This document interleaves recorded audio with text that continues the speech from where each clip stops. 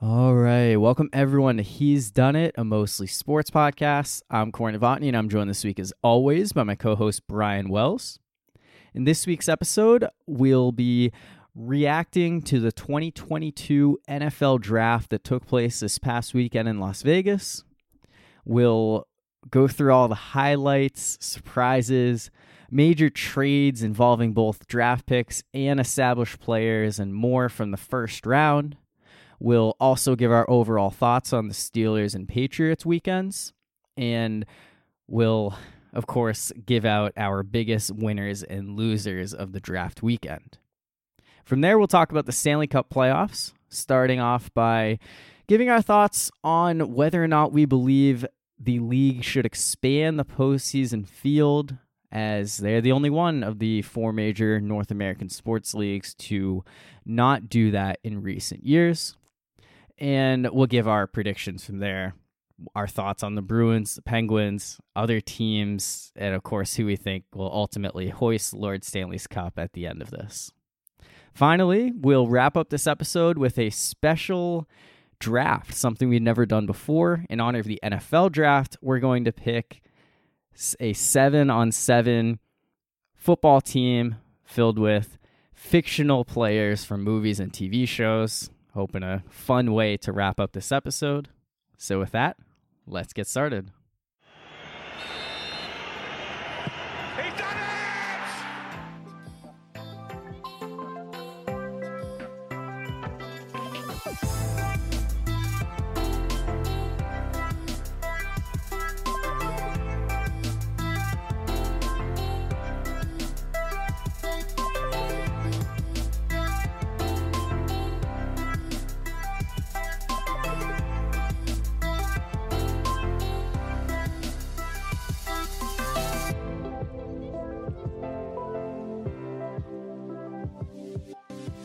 So the Celtics swept the Nets in the first round. That was pretty cool. Yeah, that was fun. Fun while it lasted. Yeah, I know. It's I don't know. I felt pretty good going into this Bucks series. I'm not ready to give up. We're recording before Game 2 happened, so I don't know, but it feels like a must-win for the Celtics. Going down 0-2, sure. Heading to Milwaukee sounds like a recipe for disaster. They're down 1-0, and they're at home. So they'd be going on the road, of course, for games 3 and 4. And they don't have Marcus Smart tonight because that's a big loss. They say it's a thigh contusion, but I don't believe that whatsoever. I think it's multiple injuries. Like part of it's the thigh, but I also believe part of it's also the shoulder injury. If you remember in the second quarter when he left the game, where he's holding his shoulder, and then he also hurt Shoulder his knee stinger, as well. I think it's a call it. combination of all of them. Yeah. And he's just not ready to go. And I think it's worse than they're letting on. Yeah, I mean, when he first got hurt, it looked bad, just his reaction to it. But then when I saw the replay, I was like, did he just separate his shoulder from a guy pulling on it? That doesn't make any sense to me. But then, of course, he got hurt again. So I don't know. There's a lot going on here, and I figured it was just a stinger, and I just need to pop it back in. That's why he's running back to the locker room like that. But yeah, I'll admit, I thought he was totally going to play. I mean, even though Marcus Smart, he's definitely a tough guy. He can dramatize things as well. And I kind of figured when the injury report came out and says that he was questionable, it's like, all right, he's just playing this up, and he'll be out there. He's not going to miss a playoff game. But then all of a sudden, oh wow, he is missing a playoff game. And if he's missing a playoff game, it's got to be more than just a thigh contusion. Yeah, it's got to be a lot more serious. I was not expecting him to be out this game. And coming into the series, both of us thought that the Celtics would win. I'm sure a lot of it was inflated by sweeping the Nets, and then you throw in the Chris Middleton injury. But I guess when game 1 plays out, part of the realization was well, the Nets' expectations and reality are not the same thing. And even though it was a sweep, it was 4 close games. It's not like the Celtics blew them out of the water. Yeah, they didn't blow them out in terms of the games. They swept them, but all the just games overall series score. Yeah, they were pretty close. Of course, in game 1, the Nets were winning at the last second until Tatum makes the layup, and then in game they two, were up by they 17 were the huge. second game, and then the third game was probably the biggest lopsided game, but it was like a single They're all digit single game. digits, yeah. And then the fourth game, I figured the Nets would just pack it in and not even try, but they competed in that game at least. Uh-huh. But yeah, so coming into this series, I'll admit I was probably too confident in the Celtics, but I also took Brooklyn seriously because they have two of the best players in the league, even though they're obviously not. They don't compete as hard as Milwaukee. They just don't. No, I mean, they don't play defense. First of all, like Kyrie said, they didn't have time to gel together. I wonder why. Why was Kyrie not around the team all season? I don't know. But Milwaukee is a much better team overall. They're much more complete. They play defense. I think that during the regular season, especially towards the end, maybe they weren't giving their 100%, which I think a lot of NBA teams do, but they just won the finals last year. I think heading into the playoffs, I would have picked Milwaukee over the Celtics, and just seeing how the Celtics played against Brooklyn, it was like, oh no, maybe the Celtics are better. Maybe karma can be a thing because the Celtics didn't duck the Nets, whereas the Bucks didn't try at the end. So they could play Chicago. Yeah, and again, I'm not totally ready to give up. The Marcus Smart injury definitely has me feeling much worse than I did starting the day. It was one bad game. Celtics played horribly. Turnovers, missed shots. Milwaukee definitely outplay the Celtics, but I also feel like the Celtics, they took too many threes and they missed too many shots, of course. And I felt like if they made some more of those easy open shots, it would have been a closer game. Because there was a point in the game where it was like the third quarter, and I'm saying to myself, it's only a 6-point game. It looks like it's a 26-point game. Oh yeah, right. That the way was they were playing. Yeah, I thought that I had. And I feel like Giannis, even though, I don't know, he's a monster, and he missed plenty of shots, and I feel like the Celtics did a good job. 9 for 25. Yeah, I think they did a good job defensively at times, but at the same time, Giannis still had his own way, and a lot of guys were making their shots, and I think Boston has to figure out a way to take out the rest of the guys, because Giannis is going to go off no matter what you do. Mm-hmm. He's just impossible. He's impossible to stop. Yeah, especially when he's bigger than all of the guys on the Celtics. Like I think size is a huge factor here. So. Oh yeah, definitely, because the Celtics, they were taking so many 3-pointers, and part of that was because they couldn't drive into the lane as well as they could when they were facing Brooklyn, because Brooklyn's not as good as Milwaukee. Yeah, no rim protection versus Milwaukee, whatsoever. They're just a bunch of huge human beings. And of course, Giannis, I said it to you when he had that, it was like an alley-oop to himself for a huge dunk. He's so much fun to watch against 28 other teams. Yeah, it's tough seeing him do that to your own team. But that's a great point, because I'm a huge fan of his, as a lot of people are. Mm-hmm. But yeah, it does suck when it happens against your team. Yeah, so I think the Bucks are the only team at least in the Eastern Conference, that I would be okay with the Celtics losing to, just because. Yeah, I think that makes sense. If they're going to lose to anyone in the East, it's Milwaukee. Because Philly, even with Embiid, like, no, they should beat a team like Philly. And then Miami, I take Miami more seriously than you do. But at the same time, even though Miami competes really hard and they play great defense, I think the high-end talent of the Celtics now should beat Miami in a 7-game series. And so Milwaukee's really the only team with that you'd be okay with if they won, but they don't have Middleton. And I know it sounds like I'm a Middleton hater, but if Middleton were in this series, it would have been a much tougher choice for me. Like, I would have said 7, but I don't know which team I would have picked.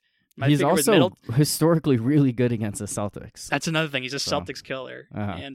But I picked him in 6 because Giannis alone should make it a 6-game series at least. And so that was my thought process behind that. But without Middleton, it's like, all right, well, that's their second best player. I know it's a big drop off from Giannis, but he's the second best player and arguably best scorer. And I felt like that would make a bigger difference in game 1 than it actually ended up being. But yeah, one thing Milwaukee is going for them is, outside of Giannis, a bunch of their guys shoot 35% from 3, so that they can still make up some of that they're missing with Middleton. But yeah, I agree. I thought that was another factor in terms of being high on the Celtics, and we'll see how that plays out. Now, if Marcus Smart's going to be out for the rest of the series, then that, they start to cancel. My guess is that My guess is that he's only out for game 2, but if he's out like right now, missing playoff games, and he is a tough basketball player, it's concerning. Yeah. So yeah, it's a huge concern. So and it does feel like a must-win game if they're at home. Yeah, I think something like 92% of teams that go up 2-0 go on to win the series. Or maybe it's not that high, but it is something ridiculous in the NBA, especially it never happens in the on NBA road. where the road teams are winning. We saw that in a World Series where only the road teams won, but that doesn't really happen in the NBA. It's really a home team thing. Uh-huh. Yeah, I know. I saw a stat that only the 94 Rockets have come back to win a series after losing the first 2 games at home. So it's does not bode well for the Celtics historically. I guess just quick thoughts on the other series. So as much as I'm not super high on the Heat overall, I do think that without Joel Embiid, they should take quick work of the Sixers. I think Philly can maybe steal a game at home, but yeah, that's a huge loss. Like as big as the Marcus Smart, Chris Middleton losses seem to be, Joel Embiid is the worst loss that any team could have. Yeah, because I mean, I wasn't going to pick Philly either way, even with Embiid, but now Philly has really no shot if Embiid doesn't come back. Yeah, I really need James Harden to just have one game where he goes off, but I don't think that they can get 4 games like that. No. And on the West side, Suns and Warriors both won the first 2 games. I think that going into this, we both thought that was the Western Conference Finals matchup, and I assume you're not changing anything after. I'm not changing my one. mind, especially the Warriors Grizzlies. Okay, yeah, the Grizzlies only lost by a point, and it was a super close game. But think what it took for them to be in that game. It took Draymond getting ejected, and Steph and Clay both in foul trouble as well. And so three of your best players are either ejected or in serious foul trouble. And Ja he had an amazing game. He went off in game 1, but all of that, and they still lose. Yeah, I mean, it felt like a kind of game that the Grizzlies needed to win and they're have at a chance home in the too. Series. Oh, I know. So, I'm not as high on. Oh, I mean, come on! I didn't even pick them to win the first round. I know. And the only reason why they won is because the Timberwolves are the biggest chokers on earth. Yeah, that Three was of those really bad. 3 of those wins, the Timberwolves gave up double-digit leads, and the worst one was Game 3 when they gave up 2 25-point leads. I know. I don't even know how that's insane possible. to me. Yeah, yeah. So I mean, I think the Grizzlies are a cool story. It would be interesting to see if they could be like really competitive and a big threat, but I just don't think that they are in the same class as a fully healthy Golden State team, and definitely not Phoenix. Shot. I mean, the Suns looked Phoenix a little, or Golden State, little bit of a test Dallas. in New Orleans, but yeah, I don't know. I don't believe in the Mavericks all that much. I know you think that it's a 7-game series, but yeah, I feel like Phoenix is just that much maybe better. I might change my mind a little, maybe 6, but. Yeah, I'll admit I believe in the Mavericks more than you, but I don't expect them to. I don't think they'll win, but yeah. And after yesterday's game, even though it was a single-digit loss, I'll admit maybe it's a 6-game series instead of 7, like I originally said. Yeah, that was my prediction going into the series. I felt like once Phoenix was able to kind of get it going against the Pelicans, and Dallas is so good. I'll give them credit for that. Luka is awesome. He finally got his first playoff series win. But I mean, I'm not changing my tune on Phoenix Golden State. So no, I'm not either. And my hope is that Boston Milwaukee might as well be the Eastern Conference Finals with not Philly or Miami going to the finals. Yeah, but Miami plays Boston really well. If it were to even. If Boston were even to make it that far. And I mean, they have this they have a history of success and also a history of failure against the Bucks. So they beat them in 5 in the bubble and they got swept last year. So I don't know what to expect this year, but I would lean Milwaukee, if they do end up pulling out the series with the Celtics. Yeah, I would as well. And I originally had Golden State versus Milwaukee in the very beginning. And obviously, I changed my mind at some point, but hey, that can come true still. For sure. So the game's going to be going on while we're recording. I don't expect it to be over before we're done here, but I'm sure we'll have some reactions and updates. Yeah. It hasn't tipped off yet. I think it's going to in a little bit. We'll be talking about the Stanley Cup playoffs as well at some point with those underway. Penguins and Celtics both playing at the same time. So, put in the podcast first. And that's because we had a huge event this weekend. 2022 NFL Draft taking place in Las Vegas. And there's a lot to talk about with this one. I think that this draft didn't get a ton of buzz, probably the lack of quarterbacks after having 3 go in the first 3 picks last year, 5 in the top 15. This year, we definitely did not see that, but it was still an exciting night. A lot of trades, a lot of action going down, both draft picks moving up, some veteran established players getting moved. Yeah, So, I told you before the draft that, I'm glad we're not doing some draft preview, because last year's draft, with having 5 quarterbacks in the first 15 picks, and a lot of other great players, I felt like that draft class was so much better than this one. And for me to be really interested, like really into the draft, there's got to be quarterbacks or there's got to be a lot of trades. And luckily, after the first 10 picks, that's what happened. There were so trades many. everywhere after those first 10 picks. Yeah, so let's kind of focus on the first round, and let's start from the beginning. So 5 defensive players in the first 5 picks, second most ever after 6 went to start the 1991 draft.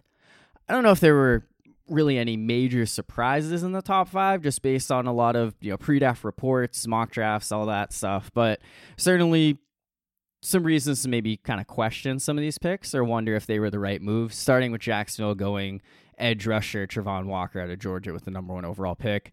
What are your thoughts on the Jaguars going with the somewhat unproven Walker over a guy like Aiden Hutchinson, who put up a monster year at Michigan?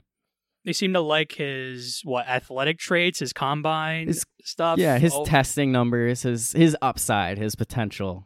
Right, and Jacksonville feels like they can work with that, and they feel like he's the best option of anybody on the board. And who am I to say? I'm not going to pretend to know if he is the actual better option than Aiden Hutchinson, but a lot of people think Aiden Hutchinson was the right choice at 1 instead, and so I guess we'll see, but it's one to think about, because I think most people obviously we'll see how it plays out. But I think for a Jaguars team that 5 years ago you're in the AFC Championship game and you've been a joke every single year since, you just came out of that Urban Meyer fiasco last year, this offseason, some questionable moves from both a personnel standpoint, some free agency signings. We'll talk about Christian Kirk in a little bit. But this, to me, seemed like a spot where you got to take the known commodity. You got to take the guy, Aiden Hutchinson, who is just as about of a sure thing as you can get. Someone who was awesome at Michigan. He put up the numbers. Walker feels a lot more hypothetical to me. And yes, down the road, he could maybe put everything together and be that guy, but it just feels like... Do you really want to do that number 1 overall? Yeah, right? With the number 1 overall pick. Like, that doesn't seem like the time to go with that. When we were talking the last few minutes of the last episode about the draft, I should have clarified better and said that Jacksonville should think about trading number 1 not because the top guys are defensive ends, but because there's not really a for sure thing. Like, the best thing would be probably Hutchinson. Mm-hmm. And so I thought it would have been smarter if the Jacksonville were to trade out, but I don't think anyone wanted to trade up. Yeah, I don't think there was anybody that high. No, especially when there's not a quarterback worth taking number 1 overall. I think that teams were just ready to have the board come to them. Right. And the Lions were very ready, because as soon as Walker goes in, they're bringing their pick for Hutchinson. Like, they got yelled at by the NFL with how I quick love they that. are. I love that the Lions did not take their time. Like, we know who we want. We're going to take them. Yes. And like, it felt like that. You don't like that guy, and when we're doing like fantasy drafts, you don't like the guy that takes every single second of the clock. Like, you want them to know who they're going to take. Like, yeah, right away. There'll be times where it's like, oh crap, I wanted that guy. Now who am I going to take? So you're going to scramble. But if you know who you're taking and he lands to you, just don't even waste the 10 minutes and drag it out. That's definitely one drawback about the NFL draft. One of the many drawbacks. It felt like this year things did move along pretty quickly. Like, even after this, there were times where it felt like, oh, the pick is in, like, almost right away. It wasn't totally dragged out.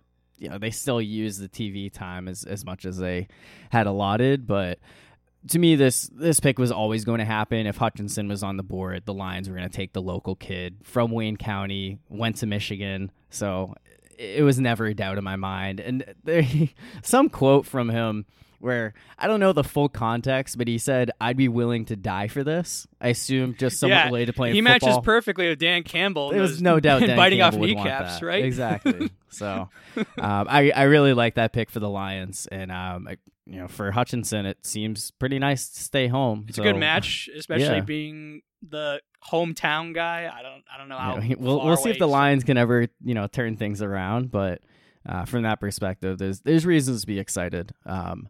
Number 3, another one where not necessarily a surprise, but maybe some question marks. Derek Stingley out of LSU to the Houston Texans. Back in September, this would have made perfect sense, but Stingley was a guy who was all over the board. Phenomenal as a freshman at LSU, and then the past 2 seasons. Yeah, struggled. past couple seasons, he's had some struggles with injuries. Yeah. But, yeah, he was projected as a top 10 or 15 guy in the draft several weeks ago, but as the draft got closer and closer, there was a lot of talk about him going number 3, and that's what ended up happening. Yeah, and I think they were the only team that would have taken him that high.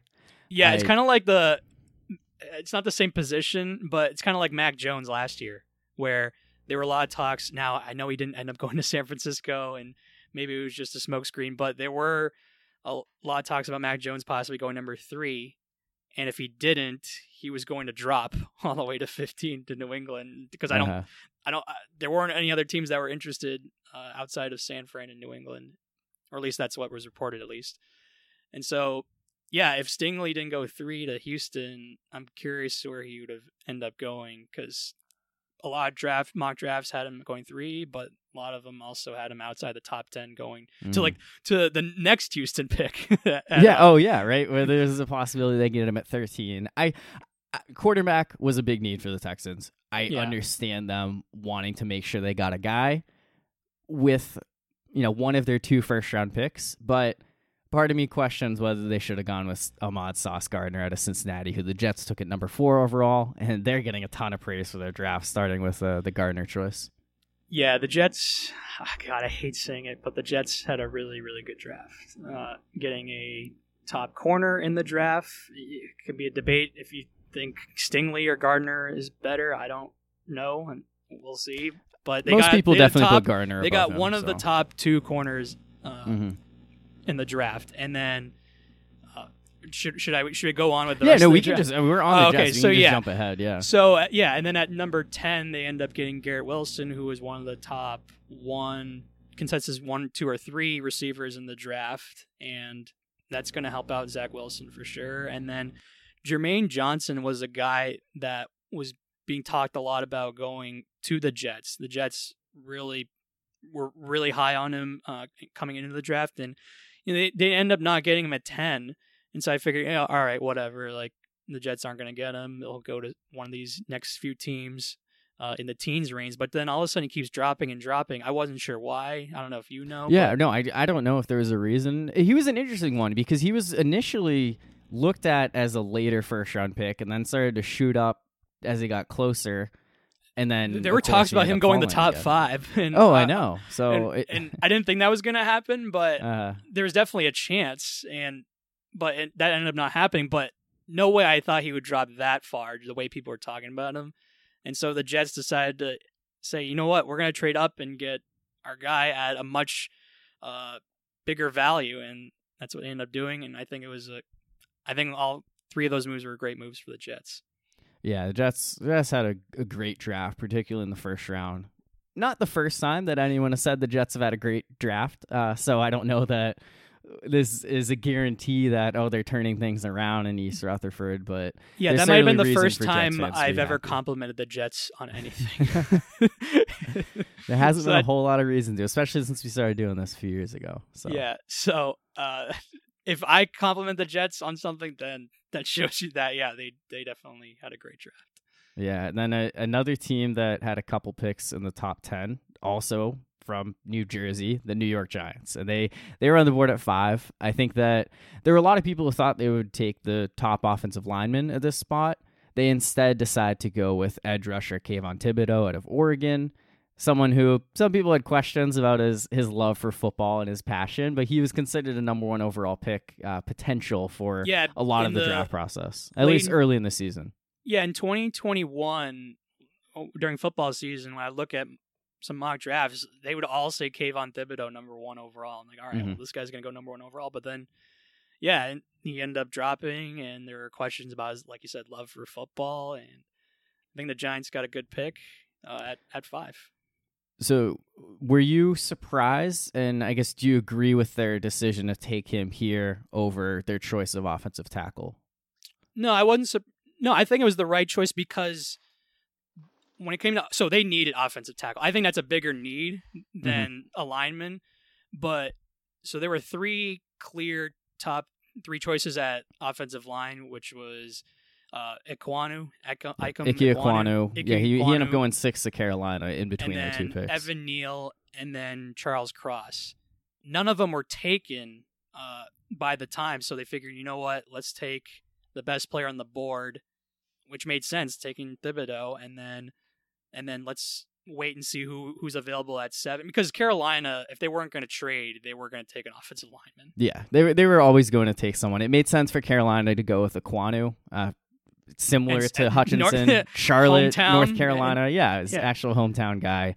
Mm-hmm. I think I was a little surprised when it's Thibodeau. I was expecting them to choose the offensive lineman, but basically this pick told me 2 things. One was that the Giants didn't really have a preference when it came to Ekwonu or Neal, or at the very least, they thought Neal was maybe the guy. They were expecting Ekwonu to go there.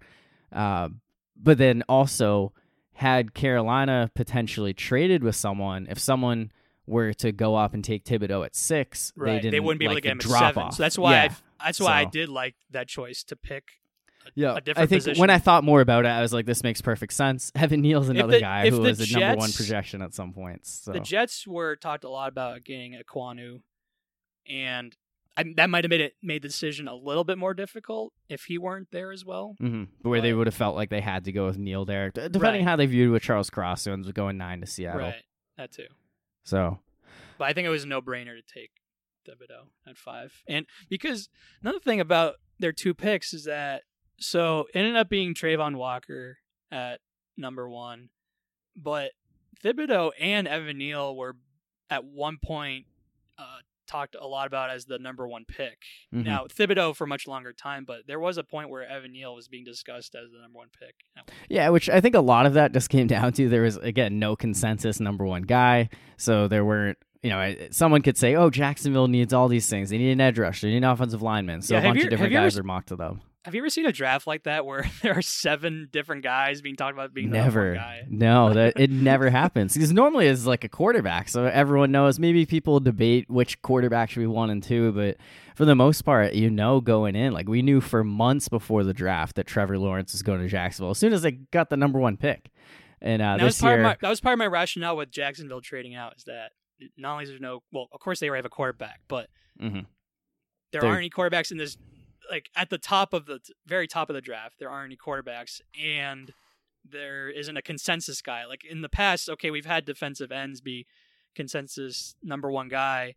One was Clowney, who hasn't lived up to being the number 1 pick, but he deserved to be at the time the number 1 guy. Yeah, injuries definitely hurt him. He had moments by the end of Houston.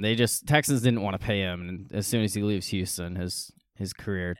And then the other guy, Myles Garrett, who has lived up to. Yes, he is definitely proven to be worth the number 1 overall pick. Right.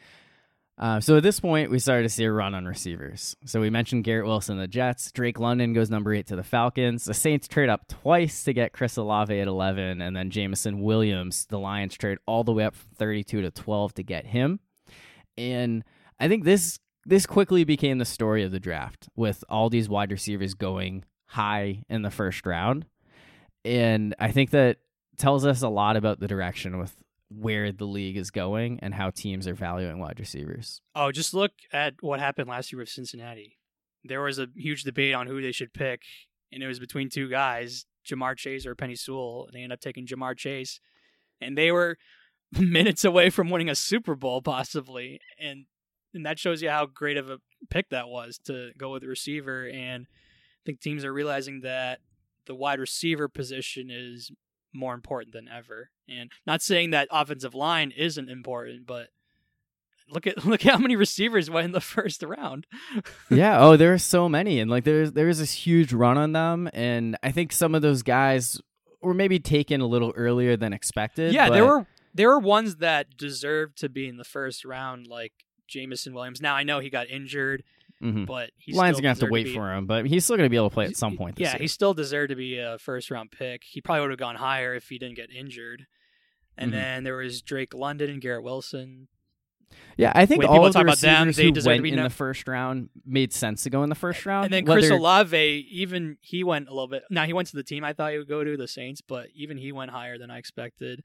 And then there were guys like, is it Trayvon or Yeah, so Traylon, Jahan Dotson, Jahan 16 to the Dotson, Treylon Commanders, Burks. and then Traylon Burks, the Titans at 18. Yeah, So those were guys that I thought would be late first, early maybe not even first round picks, and they ended up being in the teens, which is like, yeah, wow, no, I people thought are they really, would both go in the first, but I agree. I didn't think they would go that high. So I was surprised by the Dotson to Washington pick, but then I saw the next day as he's like being flown into Washington, he gets off the plane holding a football in his hand, and apparently he just does that. He always has a football on him. So I think that's fun. Part of me was liked the idea of him going to the Steelers at 20, but was also like, would that be a reach to take him that high? So when Washington took him at 16, it felt like it, but there are a lot of people who were really high on Dotson. He's someone who can stretch the field, made a lot of huge plays for Penn State this past year, and that's what Sean Clifford as his quarterback. So I don't know if Carson Wentz is that much of an upgrade, but I think long-term, if Washington can find their right quarterback, Dotson teaming up with Terry McLaurin could be a really solid 1-2 duo, and they got Terry some extra McLaurin picks. gets paid. Which we'll see, which A.J. Brown got paid, but not by the Tennessee Titans. The first major, well, I guess the second major, because So at first we Marquise had Brown got traded. Marquise to the Brown Cardinals. gets traded, yes. That Even was though reported, the pick was and later, then like but that 5 was, or 10 minutes later, the A.J. Brown is going to the Eagles. Right. So I guess what are your thoughts on that trade from both a Philly perspective and a Tennessee perspective? Oh, I think Philly hit a home run.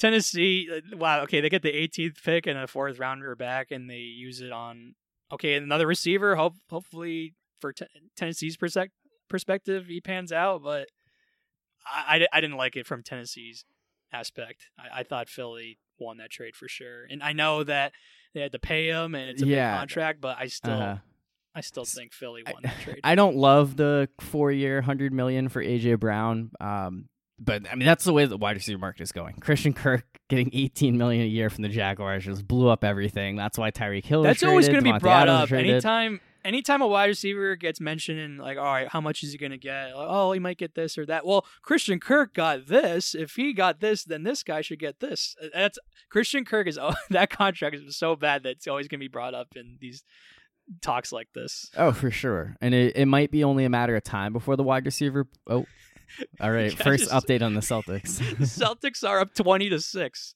Wow. All right. Yeah. That's nice. Didn't even look up once at the TV. Yeah. I just see the score like, all right, well, I have to say something. I thought I would be able to see it in the background, but like you're definitely blocking 23. it. So that's 23 all to right. 8 now. Okay. Well, like, hey, if they can hold on to this, make it 1-1, I'll feel much better as this series shifts in Milwaukee. I would not have said anything if it were just a normal score, but I'm like, all right, I got to I was like, something happened. Okay. Yeah. So anyway, I think the Eagles paying A.J. Brown that kind of money feels like a lot. But how many times have they drafted receivers in the first and second rounds? At drafting receivers. Now, Devontae Smith, that was a good choice. Yeah, that was one that seems Jalen like a good Reagor start. over Justin Jefferson. Even someone like me who doesn't watch really much college football at all, even I was looking at that like, what are they doing with this pick? And that's been awful. J.J. Arcega-Whiteside. Yeah, they're converting you to a Arcega-Whiteside. tight end, try to save his career. Yeah, Arcega-Whiteside is not great either. Nelson Aguilar, that's a throwback. Yeah, and I didn't like him before he was on the Patriots. Yeah, so from that perspective, I think that the Eagles are right. Get a guy that you know is a good player. You know he's a number one receiver. Should be a good pairing with Devontae Smith. We'll see in terms of like how these wide receiver contracts play out.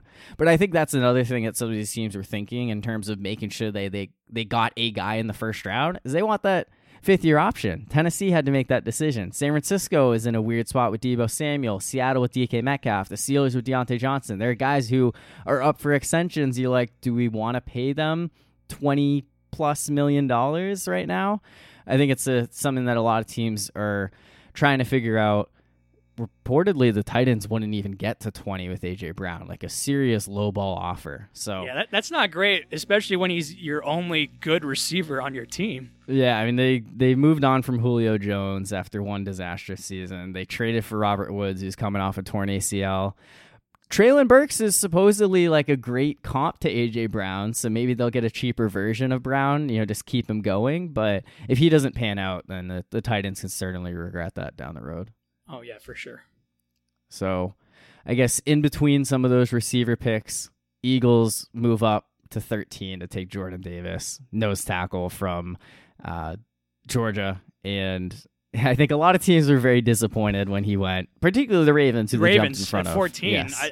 I figured he was going to go there if he was still on the board by then. And so the Eagles trading up to get him, that probably disappointed Baltimore, which I'm sure you're happy about. Well, on the one hand, at the time I was, but instead the Ravens end up getting Kyle Hamilton at 14. Who is the number one safety. Yes, who was someone who was viewed as like the number 2 pick in the draft at some points in terms of just how good he is, from positional value, who's never going to go that high. But this could be an absolute steal, especially after just signing Marcus Williams in the offseason. They could have a really solid safety tandem for the next couple of years. Another thing about the Ravens draft, I'll admit this kind of going past the first round, but they had an awesome draft. Yeah. They drafted potentially 2 future Hall of Famers in the first round, and Kyle Hamilton and Tyler Linderbaum, center, with the 25th overall pick. Those are 2 guys that you could argue dropped to them. I think that Linderbaum is kind of all over the place in terms of his draft projection, but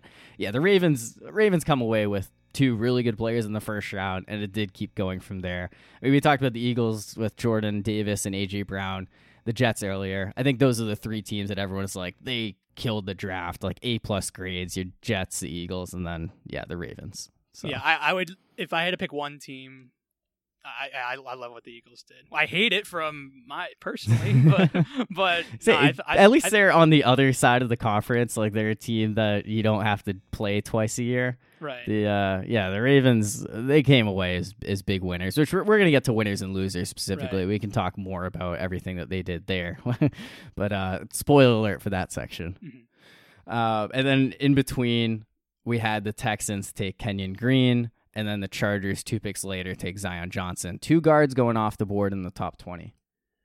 Yeah, I think the Chargers made the right move. I'm picking an offensive lineman to protect Herbert. Really, their biggest need. I know they got Rashawn Slater last year, but get more help on their line to protect Herbert. I think it was a good move at 17.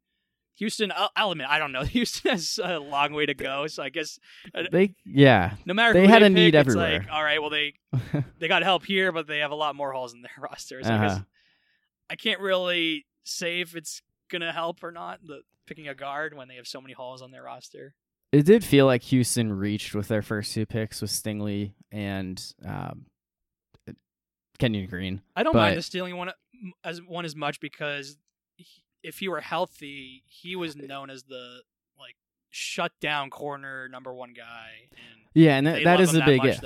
I get it. I think if he plays like corner, that, shut down corner after quarterback. I think shutdown corner is one of the most, if not the second most important position in football. Yes, I agree with that. If he does play like he did in 2019, he does not have those injury issues. Those are behind him. Then he's absolutely worth the 3rd overall pick. But there's a risk. And Sauce Gardner is a guy who had a phenomenal season at Cincinnati. He doesn't have those kind of injury concerns of the drop-off to end his career. So that's the reason why it's like I would have gone Gardner there. But again, I'm not ready to dismiss Stingley yet because we know what the potential is with him. And I think the Texans, as the draft went on, they made some really great decisions in the 2nd, 3rd, 4th round. I think they added a lot of pieces. So it's just a matter of, did they take guys in the right spots? When it comes down to it, if they nailed these picks, then they're setting themselves up in good position moving forward.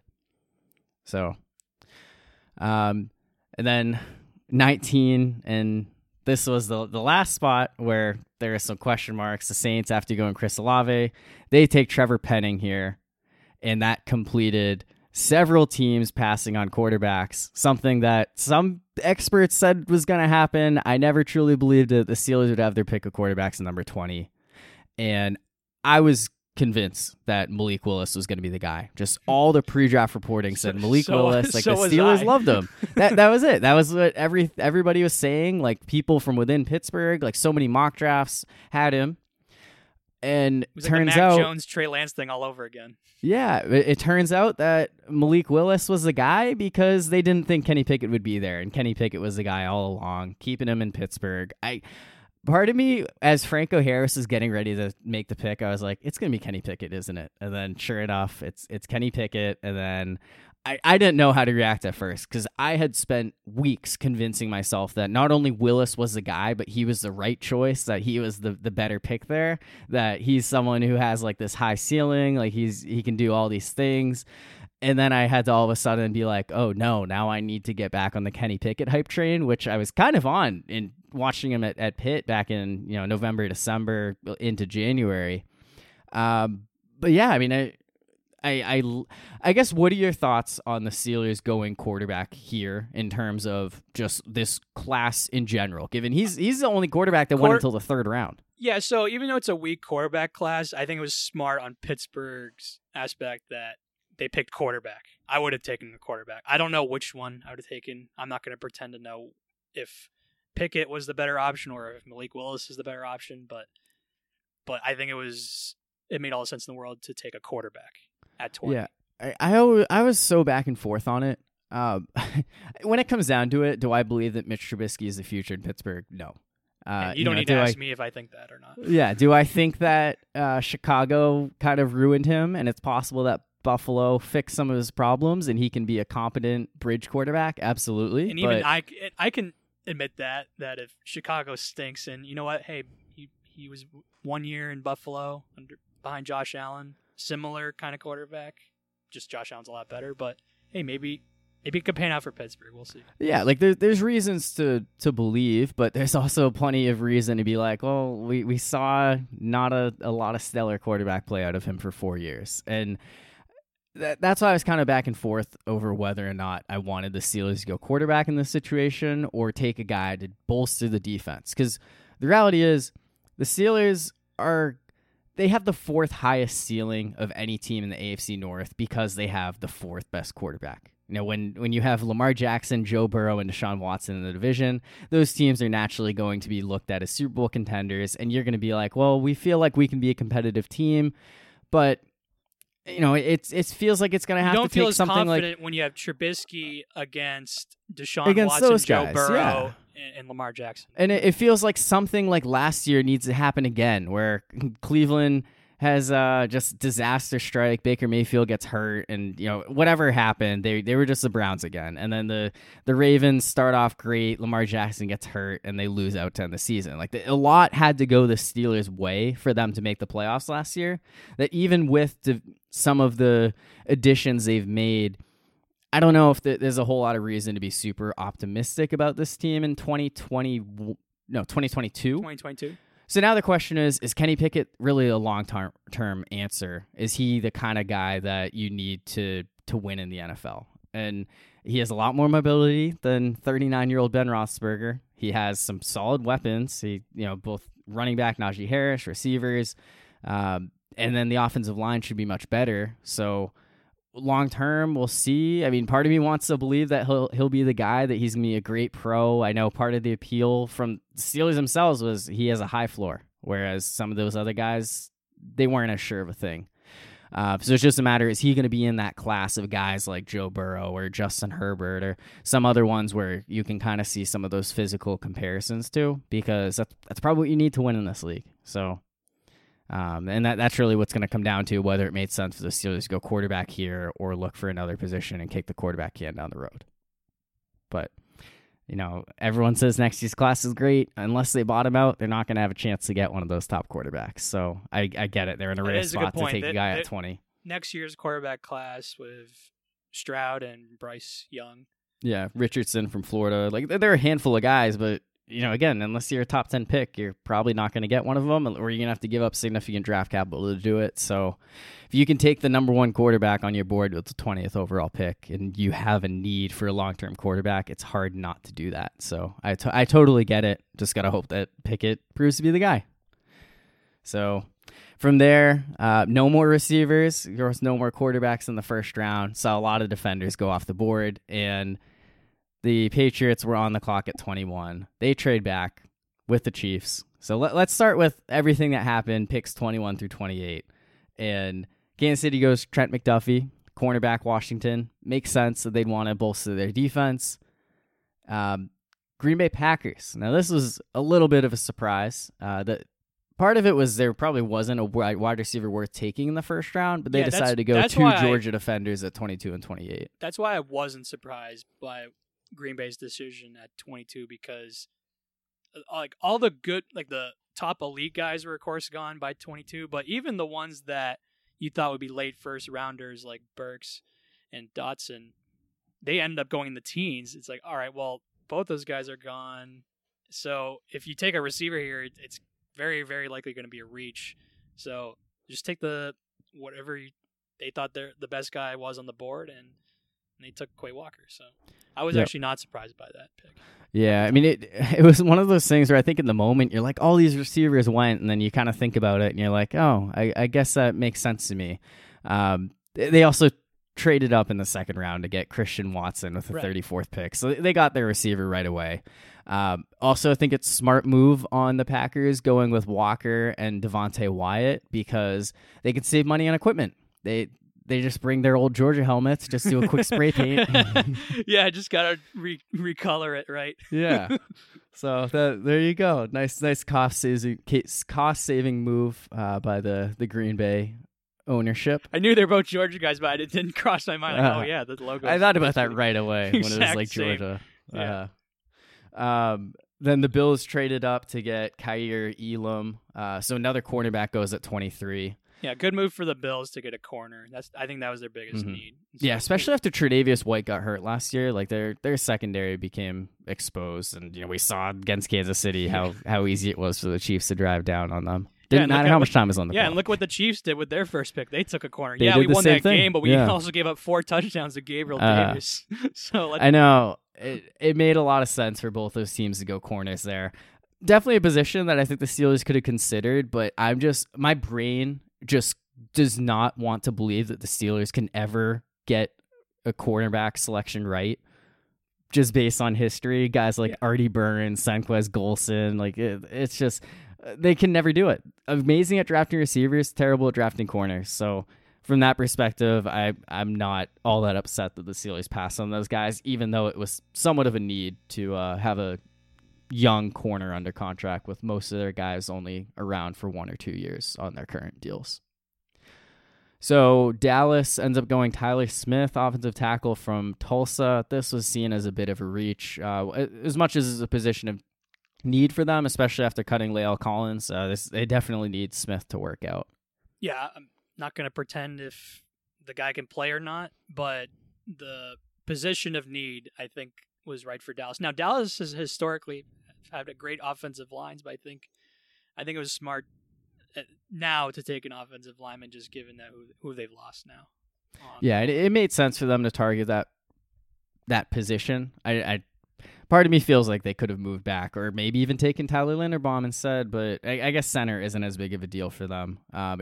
Tackle makes a lot more sense, so I get it from that perspective, and there probably wasn't another guy that was like that much better who made sense in that spot. So we talked about Linderbaum to the Ravens, Jermaine Johnson to the Jets, Devin Lloyd to the Jaguars at 27. As much as I didn't like the Javon Walker pick to them, I loved them getting Lloyd here, just in the sense that he was a guy that I fell in love with watching the Pac-12 championship game, seeing what he did against Oregon for Utah. I remember back in December when we talked about that, I was like, I'd love the Steelers to get him, but I don't think they'll be able to because he's going to be a top 10 pick. I don't necessarily know why he went down to 27, what changed with him, but I've seen a lot of draft grades that are very high on this pick, so I'm confident that as much as that first pick was maybe questionable, Jacksonville is coming away with a really solid first round tandem. Kind of similar to Jermaine Johnson, where there are plenty of mocks and a lot of people talking about how he could be a top 10 pick, and then as the got closer to the draft, I saw his name drop further down in drafts, but I didn't see end of the first round for Devin Lloyd, and I'll admit I wish the Patriots were in on him because the linebacker is definitely a position that I think they should have valued more in this draft and just this offseason in general. Yeah, I definitely saw a lot of mock drafts that had the Patriots taking Devin Lloyd at 21. They, of course, moved back to 29, and they go with Cole Strange, a guard out of Tennessee. Strange pick, right? In more ways than one. This was definitely got panned from experts to a drunk Sean McVay.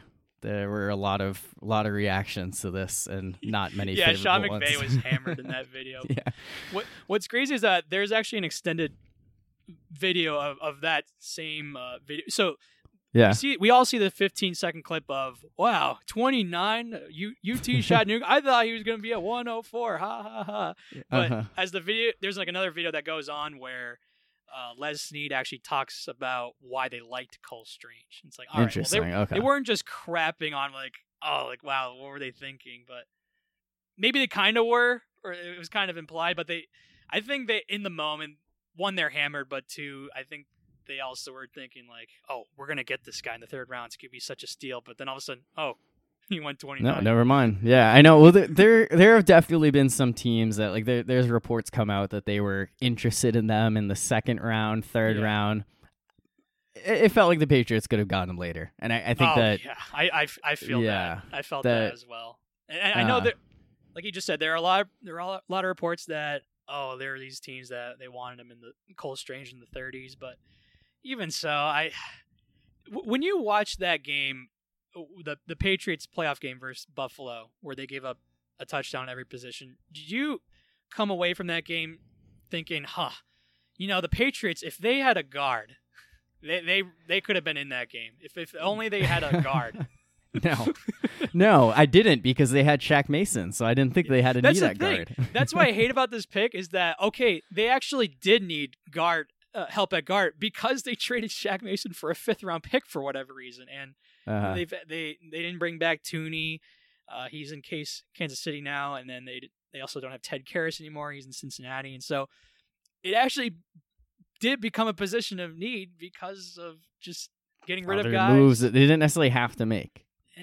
I'm not a fan of this pick. It just, and you know what? Can Cole Strange play? I'm not one to judge. Maybe there are a lot of comparisons being made to Logan Mankins. Yeah, a lot. Which I'll admit, I don't know if I love that. It's a lot of pressure to put on a guy. I get the comparison because all right, well, Logan Mankins was this unknown commodity, first round pick at guard, and from all a of a sudden small he ended up being a multiple time Pro Bowler. So I get it, but I don't know. Just taking a guy from an FCS level school who spent 6 years at the school too.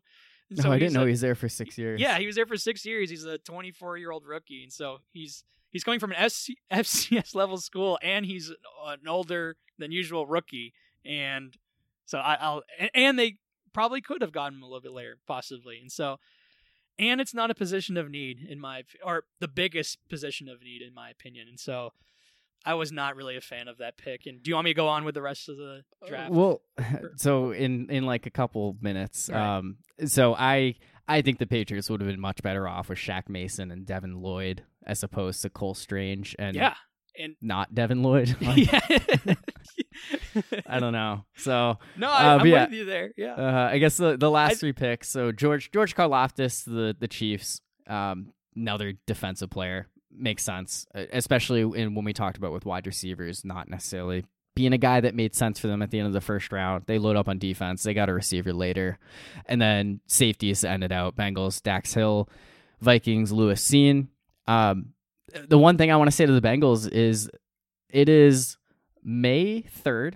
As of right now, we are almost a month into the Major League Baseball season, and the Bengals still have more wins in 2022 than the Reds. Because the Bengals won 4 games in 2022 in January, and the Reds have 3 wins and 19 losses to start the season. Oh my God, that's bad. Yeah, so there you go. Snuck baseball into there. But yeah, Dax Hill, it kind of makes sense, especially with Jesse Bates in impending free agent playing on the franchise tag. Lewis Seen for the Vikings. I don't know if Harrison Smith's in a similar situation, but it makes sense for them to want to go younger secondary in those spots. Bengals covered offensive line seemingly in the free agency, so they could focus on defense instead. So yes, with that, let's talk about how we feel overall about teams' drafts, and I'll let you get started with the Patriots, where things went after that strange pick. Yeah, so I already went on my rant about the strange pick, and obviously I'm not really a big fan of that pick. Now, he'll be a first-year starter, so I guess I like that. That's good, yeah. When you're drafting in this round, you better hope it's unless if it's a quarterback and you want to use him as a project. Basically, first-round picks, like, you hope they start right away. And Cole Strange will start right away, especially when you just factor in that the Patriots don't really have that much at the position. So I guess that's good, and we'll see if he ends up panning out or not. And another thing about this pick is that we'll see how... So they traded from 21, right? And the Chiefs took McDuffie, and the Bills took Elam. And I thought corner was another big position to me for the Patriots, given that they don't have J.C. Jackson anymore, and after that, it's not good at corner for the Patriots. So we'll see. For years to come, I'm gonna definitely pay attention to see how good McDuffie is, how good Elam is, and then at linebacker, how good Quay Walker and Devin Lloyd are, and so those are guys to pay attention to for me personally and other Patriots fans, I'd imagine. And so, can he play? I don't know. Even if he can, I'll admit I'm not a fan of the pick either way. And so, yeah, so after the first round pick, they end up taking Tyquan Thornton in the second round at wide receiver from out of Baylor. And I remember when it was this round, I texted you that John Mechie got drafted 44 overall to Houston, and I'll admit I wasn't a fan of that because I wanted the Patriots to take him. Oh, I know. Because I figured it made all that was sense it. in the world that him and Mac Jones are paired together, and I think his skill set fits what the Patriots are looking for at receiver, and so yeah, my brother, I guess side note, my brother texted me, said, I can't wait to hear Brian rip on the Texans draft, and I said, well, he hated the Mechie pick, but I think that's because he wanted the Patriots to take him instead. Exactly. I wanted the Patriots to take him. And so when I texted you about that, you texted me back, so you know so much more about college football than I do. And so I just knew the receivers there because more. I knew the Steelers had a need as well. I rely on people when it comes to college football. And so when I texted you about the John Mechie thing, you texted me back saying, hey, the Patriots, they could get George Pickens, Alec Pierce, or Sky Moore. And so when the Patriots traded up at 50 to move a few spots up, I was thinking receiver, and they did take a receiver, but ended up being Tyquan Thornton. And so really fast. And I'll admit I don't love the pick because I don't trust the Patriots when it comes to receivers. And another thing about the Patriots is that, so it's like you with corner with the Steelers, that, like I said, you don't trust them when it comes to corner, but for me, receivers with the Patriots. So they don't have a good track record. And another thing about Patriots is that, so a lot of the receivers like N'Keal Harry, Chad Jackson, Bethel Johnson, they've had receivers that they take in the first and second round that have not panned out.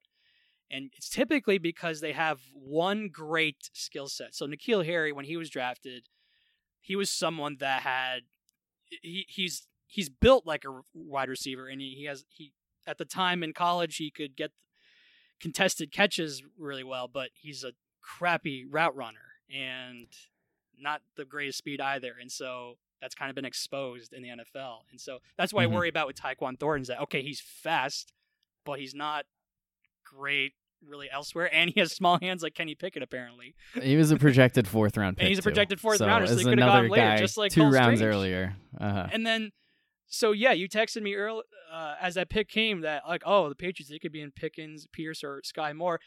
After the Tyquan Thornton pick, those are like the 3 next guys that were taken 3 right in a row. away. It's just like, great. The way this is going, especially since one of those teams was Pittsburgh, who does have a good track record at wide receiver. that's something I'm going to look at for years to come as well, because we saw with N'Keal Harry, he sucks while A.J. Brown, Deebo Samuel, and DK Metcalf are great. I'm going to look to see if Tyquan Thornton lives up to the hype. And so the Patriots traded up with the Chiefs, right? From 56 to 50. Chiefs. So they did two Chiefs trades. Yeah, so I did read, I think it was someone on NFL.com. They said, this reminds me of 2006 when the Patriots traded up with the Packers to take Chad Jackson. Yeah. And the Packers instead took Western Michigan receiver Greg Jennings. And the Chiefs took Western Michigan receiver Sky Moore. So we'll see if it plays out the same way. I'm sure it will, especially when you factor in one of them has Mahomes as his quarterback. Yeah. So, yeah, I'll admit I'm not loving that pick, especially hearing that they could have got him in the 4th round, or he was a projected 4th round pick. So I wasn't really a fan of that pick either. And then, so the next 2 picks they had in the 3rd and 4th round, they took 2 corners, one Marcus Jones and another guy, Jack Jones. Great. So we got Marcus Jones, Jack Jones, Mac Jones, Jonathan Jones. Going to be keeping up with the Joneses. Yeah, they could keep up with the Joneses and be in that truck commercial with Chevy, Tommy Lee Jones. But, yeah, so they took 2 corners, both last name Jones, and Marcus Jones, he was a great return man at Houston, but he's also 5'8", so I'm not sure if I love the size at that position. Yeah, what I heard is he's more returner than cornerback. So that worries me that he's Cyrus Jones 2.0 all over again. If you remember Cyrus Jones at Alabama, where he was a corner and touted good one, but he was more of a return guy. And either way, he sucked no matter what he did. So I worry about that a little bit. And then Jack Jones is another undersized corner, but he's also had off the field issues where he apparently had one incident where he broke into some restaurant and I don't know, some other things. And so another undersized corner, but also some off the field issues. And then also going back to Marcus Jones, not only is he undersized, but he's also had shoulder surgery on both shoulders. And so, so there are durability concerns as well. So I'll admit, I'm feeling, even though it's positions of need, I'm not feeling great about those picks either. And then after that, it took 2 running backs and a quarterback with their next 3 picks. 2 running backs when you already have Damian Harris, Ramondre Stevenson, and I know James White is getting to the end, and so he might not even be on the roster, but still, running back is not that important of a position for the Patriots, and they took 2 of them. And then they took a quarterback in a weak quarterback class. Yeah. Hey, Brian Hoyer's not going to be around forever, right? That's true, yeah. need a long-term backup, yeah. No, so Kevin Harris, South Carolina, he was a 6th-round pick. He was awesome in 2020, not as good in 2021. I think injuries was an issue. He had back surgery in the offseason, so if he plays like he did in 2020, he could be a solid duo like a big with Damian. Dude. Yeah, is he like AJ We'll see. Dillon? There's potential there. Yeah, I mean, that's one where I think heading into the year, he was projected way higher than a 6th-round pick. So we'll see. That could work out. And then who's the other guy? It was Pierre Strong Jr. Yeah, I think he's supposed to be more of a 3rd down receiving back. So he's out of South Dakota State. So yeah, maybe he's the James White replacement then. Yeah, but I get it. It is weird to draft 2 running backs when you feel like that's one of your strongest positions. Yeah, so, and then they took a couple more guards and an edge guy, and I did not like this draft at all. I was not a fan of it whatsoever. The one thing that the Patriots probably have going for them is that nobody liked their draft. All the experts giving them a D or an F. So that's the thing. As every year for all these years, all these writers, they give great draft grades to the Belichick and the Patriots, and not all of them pan out. But every year, it's always Belichick, he won this draft, no doubt about it. But I feel like this is the first time in ever, maybe, as long as I can remember, that everyone is crapping on the Patriots draft. And so that worries me. Yeah, so it's just a matter of, is Belichick really smarter than everyone else? He needs to make them all look silly, or is, he past his prime and that he's not dialed in as much as he used to be with these picks? Or I don't know, is he even making these picks, or is it more of a collaborative effort now? I feel like last year it was a collaborative effort, because I feel like Belichick would never take a quarterback in the first round. Yeah, that's what a lot of the rumors are. And so I think it's more of a collaborative effort now, more than ever, especially now that Belichick is 70. Regardless, it sounds like a lot of these picks were reaches compared to the the consensus, so that's not a great start. We'll see if they end up working out in the long term, but regardless, that's a big factor. Feel like the Patriots are better now than they were last year. I think they're only getting worse right now. And when you factor in that this draft being one of the graded out, at least for now, as one of the worst drafts, that doesn't make me optimistic in the Patriots heading into next season. Yeah, it hasn't been the best offseason for the Patriots, so we'll see. Maybe Odell knows something that we don't, and they're actually trading for Debo. Yeah, that could be the only thing that could save them at this point. In terms of the Steelers, I feel a lot better. I don't know that I'm like, oh, this is an amazing draft for Pittsburgh. Part of it is just that I'm not 100% sold on Kenny Pickett. In terms of Kenny Pickett being the quarterback, I've bought into that idea. Like you said, a lot of those defensive players, I'm going to be keeping an eye on them in addition to guys like Malik Willis, Matt Corral, Desmond Ridder, because those are guys the Steelers could have taken in that spot. They had, when it came down to it, their biggest need was wide receiver in terms of needing guys who can contribute in 2022 after losing Juju Smith-Schuster, James Washington, and Ray-Ray McCloud in free agency. They got two of them. George Pickens at 52. He's someone with first-round pedigree. Fell to the second, partially off the field issues, partially he tore his ACL in March 2021, didn't really play a ton last year, but he's someone who I think has tremendous upside, and he's going to bring a tenacity that Steelers receiving room really needs. He's someone who is, we talked about Cole Strange to Logan Mankins. He's starting to get some Hines Ward comparisons as another tough receiver out of Georgia, which way too early to say that. And also way too early to start saying he's a combination of Hines Ward and a guy like AJ Green or someone else of that big size, but definitely optimistic about that one. Steelers have a great track record drafting wide receivers, so really happy with that. And then Calvin Austin, 4th round. Steelers need a slot guy, and he's someone who looks like he can be very elusive, kind of stretch the field, does a lot of good things. And then Marvin Leal in the 3rd round, defensive end out of Texas A&M. Defensive line is kind of a long-term need. Cam Hayward, Svan Tuitt, Tyson Alualu, Chris Wormley. If all 4 of those guys are healthy, like that's your defensive line rotation. They brought back a couple other guys. There's some other pieces there, but Leal is someone who kind of represents a long-term project that could potentially work out big time. So definitely excited about those 3 picks. Didn't have a 5th-round pick. Ended up taking Connor Hayward in the 6th round. 4th pair of brothers on the Steelers, joining the Edmonds brothers, the Watt brothers, and the Davis brothers. So, I mean, yeah, this is exciting. I wanted the Steelers to get him. I don't know if he was a 6th-round pick. He's a fullback / tight end / special teamer. So we'll see. I'm glad that he's in Pittsburgh, but it seemed like that was where he was going to end up no matter what. So yeah, their draft was fine. Like nothing amazing. Oh, they got a quarterback. That's most. They got 2 quarterbacks. They got 2. They got another backup. Yeah, I know. They got Chris Olaudah, quarterback out of South Dakota State, with their last pick in the 7th round. Which hey, maybe it'll be a RG3 Kirk Cousins thing.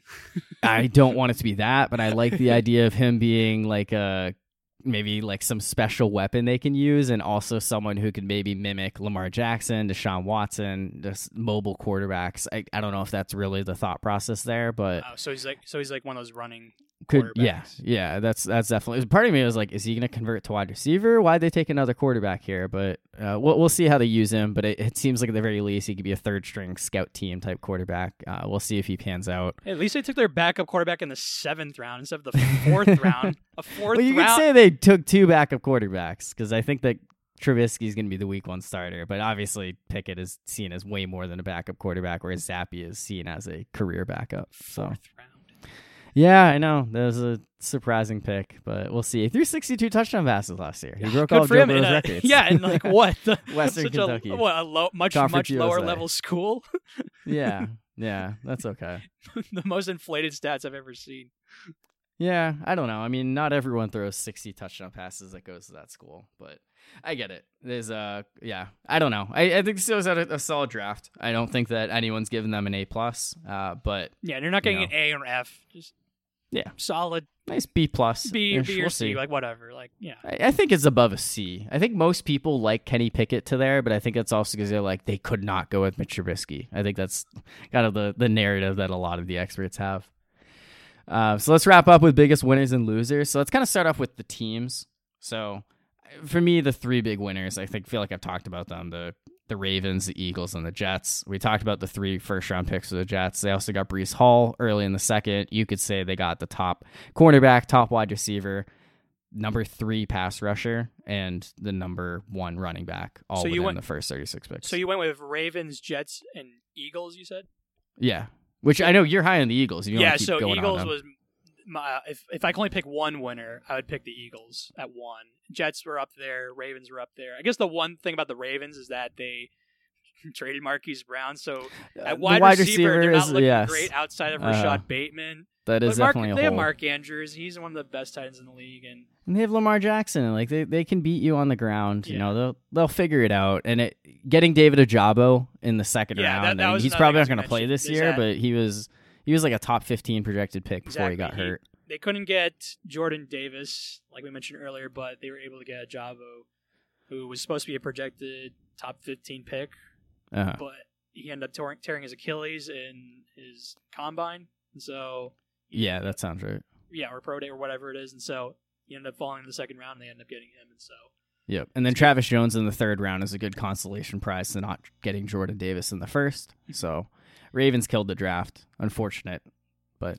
Yeah, true. so a couple more teams to mention for winners. So, I guess the Eagles, Nakobe Dean is. And that's another thing about the Eagles draft as well, is that not just Jordan Davis and trading for AJ Brown, but also getting Nakobe Dean. Yeah, and there were medical concerns, but he shouldn't be a 3rd round pick, and so getting him for the Eagles was a steal.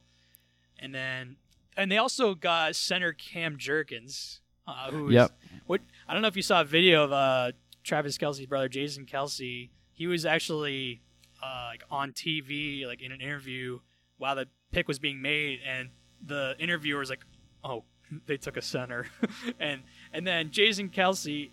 You'd think it would be an awkward moment they took a center, but Jason Kelce's like, "No, like I actually love this pick," and he kind of recommended the Philadelphia Eagles to actually pick him, which is actually kind of cool.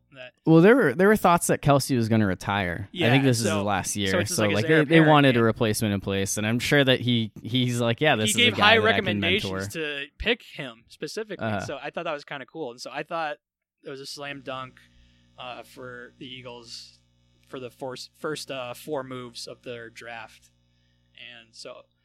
After them, I really like what Kansas City did in their draft, or specifically earlier part of their draft. I thought their biggest needs. The thing about with Kansas City, even though they're one of the best teams in the league, they actually are a team that needed more than you'd think. And I thought their biggest needs were corner, receiver, and edge, and they did that with their first 3 picks, where they got McDuffie, and then they got Karlaftis, who dropped in the late first round. He was projected mid-first rounder. And then they got Sky Moore in the second round. Sky is the limit, I'd imagine, for his for his career. I think that's a really good pick for them. Yep. But yeah, I think they did a solid job in their draft. And one more, let's see, we already did the Jets. I guess I liked what the Lions did in the earlier part of the draft. Obviously, getting Hutchinson at 2, which I think was great for them that they got him at 2, and when he was probably supposed to be the number 1 pick and hometown guy. In Michigan, and then they traded up for Jameson Williams, arguably the best receiver in the draft if it weren't for his ACL injury in the national championship game. And did you see the picture of Jameson Williams with his jersey? Oh, I'm gonna text you it right now. It's so good. Okay. Hold on. It looks like a kid who wanted an Xbox for Christmas or a PlayStation, but instead he gets this ugly sweater his mom bought, and she tells him to take a picture with it, and he holds it up and he's pissed. Here, I just texted you a picture of it. Oh no. He looks so mad holding that jersey. Yeah. I thought he was really excited coming out on the draft stage. He might be. It's just a bad picture. But... That's what I'll choose to believe with that one. Yeah. But no, I think the Lions did a good job in that first round, getting these guys. I think the Lions could be sneaky, not like a playoff team, but I think they could potentially be a not last place team with who they have on their team, especially picking up Hutchinson for their D-line, but also offensively with how good Amon-Ra was, and now adding Jameson Williams, and they got Chark, and DeAndre Swift's a pretty good running back, and then TJ Hawkinson, good tight end. Definitely some good weapons. So yeah, they got some good weapons on their team, and I can see the Lions winning more than a few games next They year. were competitive last year. They should have won more than 3 and games. they were close in some of these. They lost a lot of games, Uh-huh. but a lot of their losses came down to the very end. So Yep. So I guess in terms of teams, your biggest losers. okay, so Patriots are easily one for me, but Your words, there's definitely not mine. bias with that pick though. So for other couple losers I had on my list, so Patriots were one. Number 2, I had the Seahawks. So Yeah? they got in the first round and the third round, they were able to pick up a couple offensive tackles to protect Russell. Oh, that's right. Russell Wilson's in Denver now, so that could have been great when Russell Wilson was there, but no, they take the tackles after he's gone, and now, timely picks, picking those guys with Russell Wilson gone. So I think they had a good draft, excluding the whole Russell But Wilson I factor and not having a include- quarterback. I factor Uh-huh. in the Russell Wilson. No, and that's fair. Yes, I totally get it. Especially when you look at their second round, where they had 40th and 41st overall picks Yes. Mhm. back to back, and you're thinking, okay, Malik Willis, he might go They got to there. go quarterback, right? And so they pick a lineman and whatever. But then at 41, they take Kenneth Walker. He's a good running back at Michigan State, but they take a running back when they already have Rashad Penny, a running back they took in the first round, and Chris Carson, hmm while they have Geno Smith and Drew Lock as their quarterbacks. I think quarterback is a much bigger need for their team than running back. Especially I agree that with early in that the draft. aspect. Yes, other than the quarterback situation, I think the Seahawks put themselves in good position, but at the same time, they have a 7-year-old head coach, so there's a lot of questions around their roster. I'm probably construction right factoring now. too much of what happened prior to the draft, but I Well, can't no. help I but mean, look that's a fair way to look at it. Whereas, like, the Seahawks have a solid team, solid future in place. They just have no hope at quarterback right now. right. So, And so the third loser, last loser on my list in terms of teams is the Chicago Bears. They Yeah. didn't have a first round pick because they traded up for Fields. That's okay, whatever. Their second round pick, first pick of their draft, they take Kyler Gordon, a corner, who apparently is into dancing. He wants to be a dancer more than a football player. There were talks about that. oh, really? Yeah, he wants that. He didn't doesn't hear love that. football apparently. Yeah. And then for their second pick, they took Jaquan Brisker, who was the part of the Khalil Mack trade. I'm not Uh-huh. gonna pretend if he's good, but he better be good, or else that Khalil Mack trade is gonna look horrible. It already looks pretty bad, but it would look really bad if he ends up not being great. I And then was very high on Brisker coming into the draft. Okay. So their third round pick, they end up taking a 25-year-old receiver named Velus Jones, and apparently from sharp people I follow, apparently he projects more as a special teamer than an actual receiver. Yeah, that's what I've heard. I Another think- return. I guy. think Justin Fields is screwed. Even if, no matter if you think he's good or if he sucks, I think he's screwed there because he doesn't have the weapons around him, and he doesn't really have the O line as well. And now the Bears, they did take some O linemen later in the draft, but like in the 6th and 7th round, like how good are they Mhm. supposed to be really? And they didn't find a replacement for Allen Robinson. Now I know Allen Robinson sucked last year, but he was their clear number one option, or maybe Darnell Mooney is, but that's not enough to help your franchise quarterback. And then I'm not high on the Bears at all, and I don't think they did well whatsoever in this draft.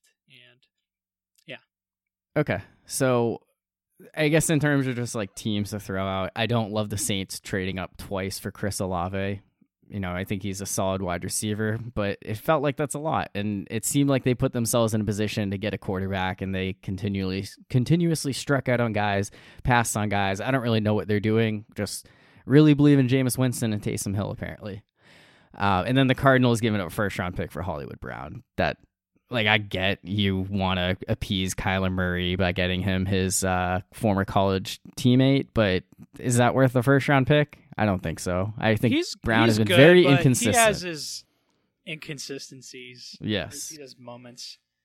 And so So I guess I don't know. Yeah. I mean, well, now DeAndre Hopkins, And now that is gonna Hopkins be is suspended, suspended, so maybe now it it's makes a lot great- more maybe sense, Maybe they yeah. knew that in their back. Oh, we gotta get a receiver. they knew he was going to be suspended, so it made sense. They knew they needed to address wide receiver, but it feels like a lot for Brown. That's all I'm saying.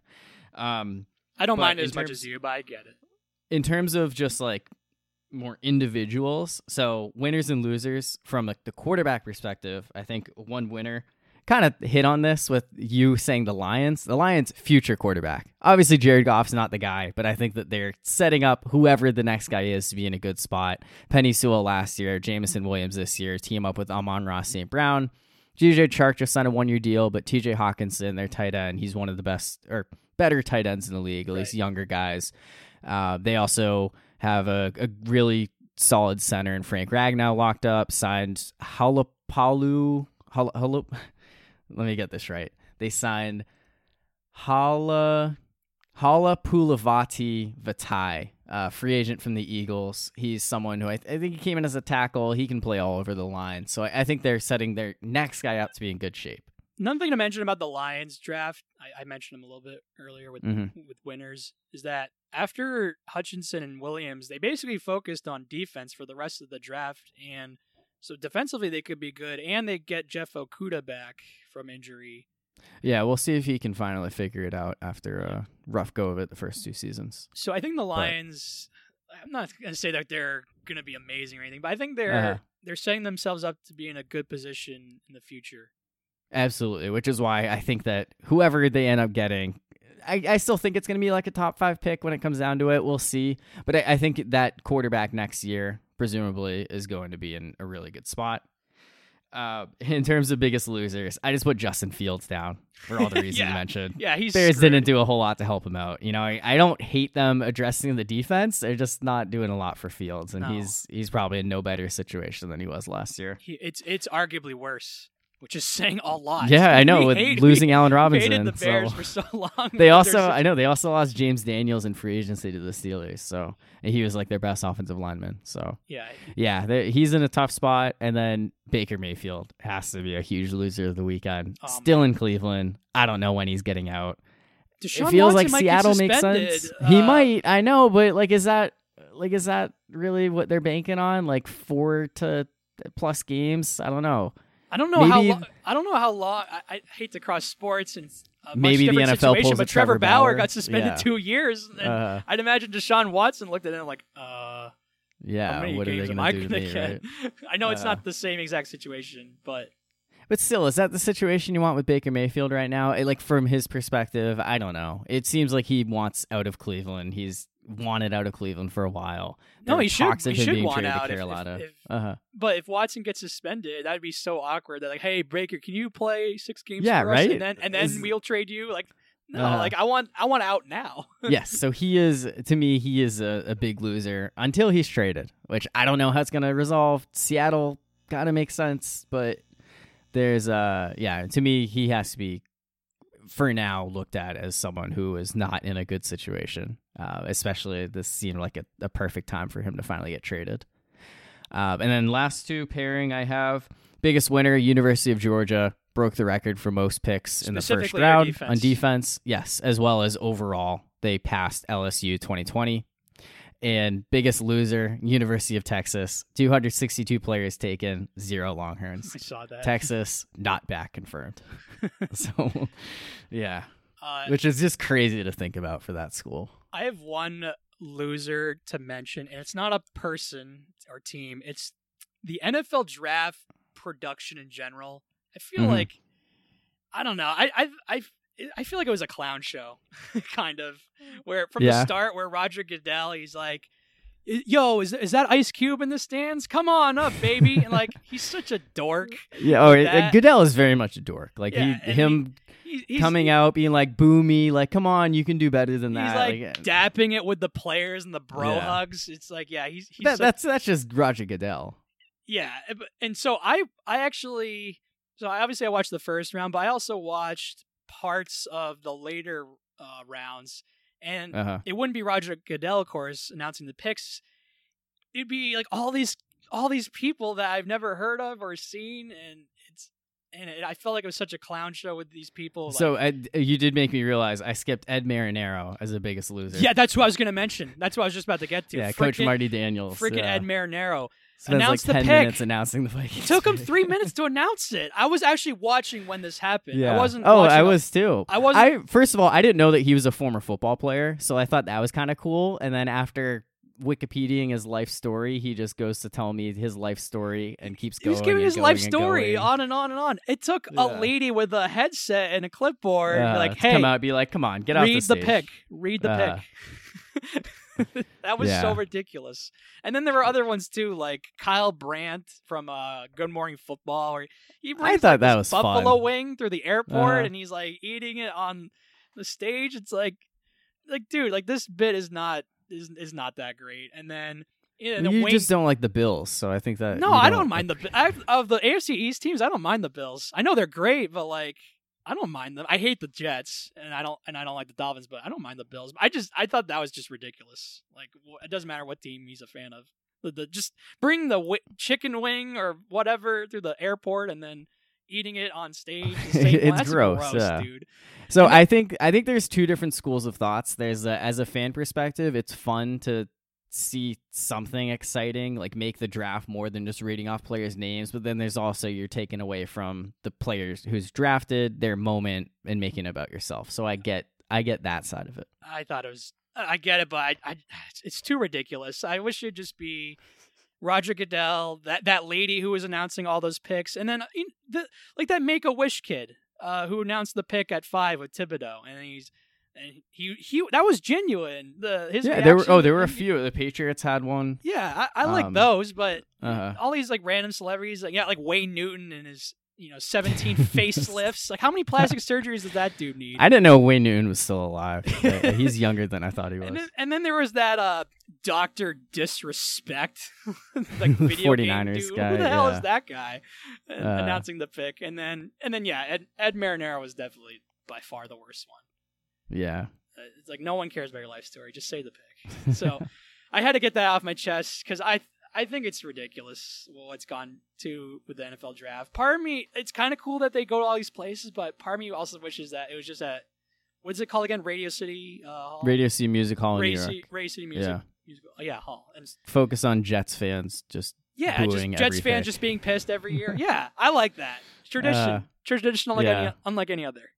I can confidently say that no matter where the draft is, I have no interest in going. Yeah, I being remember. there for I thought it'd be like, oh, this would be kind of cool to go to the draft in Vegas, but I'm like, no, I'd rather just do other things in Vegas. Yeah, than go right. To the draft and just. I don't want to there. spend 7 hours just spend 7 hours to outside. just find out my team took another freaking guard. Yeah, right. No, there's so many better ways to spend a weekend in Vegas. Yeah. So, but all right, that's it for the draft coverage. We'll probably be taking somewhat of a break on football. I'm sure there'll be signings and trades and stuff still worth talking about, but we won't be focusing a ton on the sport again until August. When we start getting ready for the season. I guess the schedule release is coming out soon, so maybe we'll have some reactions to that. Yeah. But for now, let's talk about the Stanley Cup playoffs. Another big event that's going on, underway. Bruins played Monday night. They lost to the Hurricanes 5-1. Penguins playing right now. They're currently down 1-0 to the Rangers at the end of the first. But I guess before we get into like predictions and stuff, the NHL has expanded to 32 teams. Past couple of years, adding the Vegas Golden Knights. This year, the Seattle Kraken. And yet the playoff field remains at 16. All the other leagues are expanding. The NFL added an extra wild card in both conferences in 2020. Major League Baseball just added another wild card. NBA is doing a play-in tournament for the final 2 spots. So I guess what are your thoughts on, do you think the NHL should continue this format or should they consider expanding the field like those other leagues have done? So if they expand it, it would have to be something like the NBA where it's like the one play-in game. But anything like that, other than that, I don't really want them to expand it. My biggest grief with the NHL playoff format is, I'll admit, I wish, so you know how in the NBA, it's once the playoff field is set, it's the 1 seed plays the 8 seed, 2 plays the 7, and so on. I wish it were like that in Western Conference. Instead of the division setup. Instead of like these divisions and the first wild card team plays the this team and the second wild card team plays that. It's just a little, even though I understand it, it's still kind of confusing, and I wish it would just be simple, more structured. Just 1 seed plays 8 seed, 2 plays the 7 seed, and so on.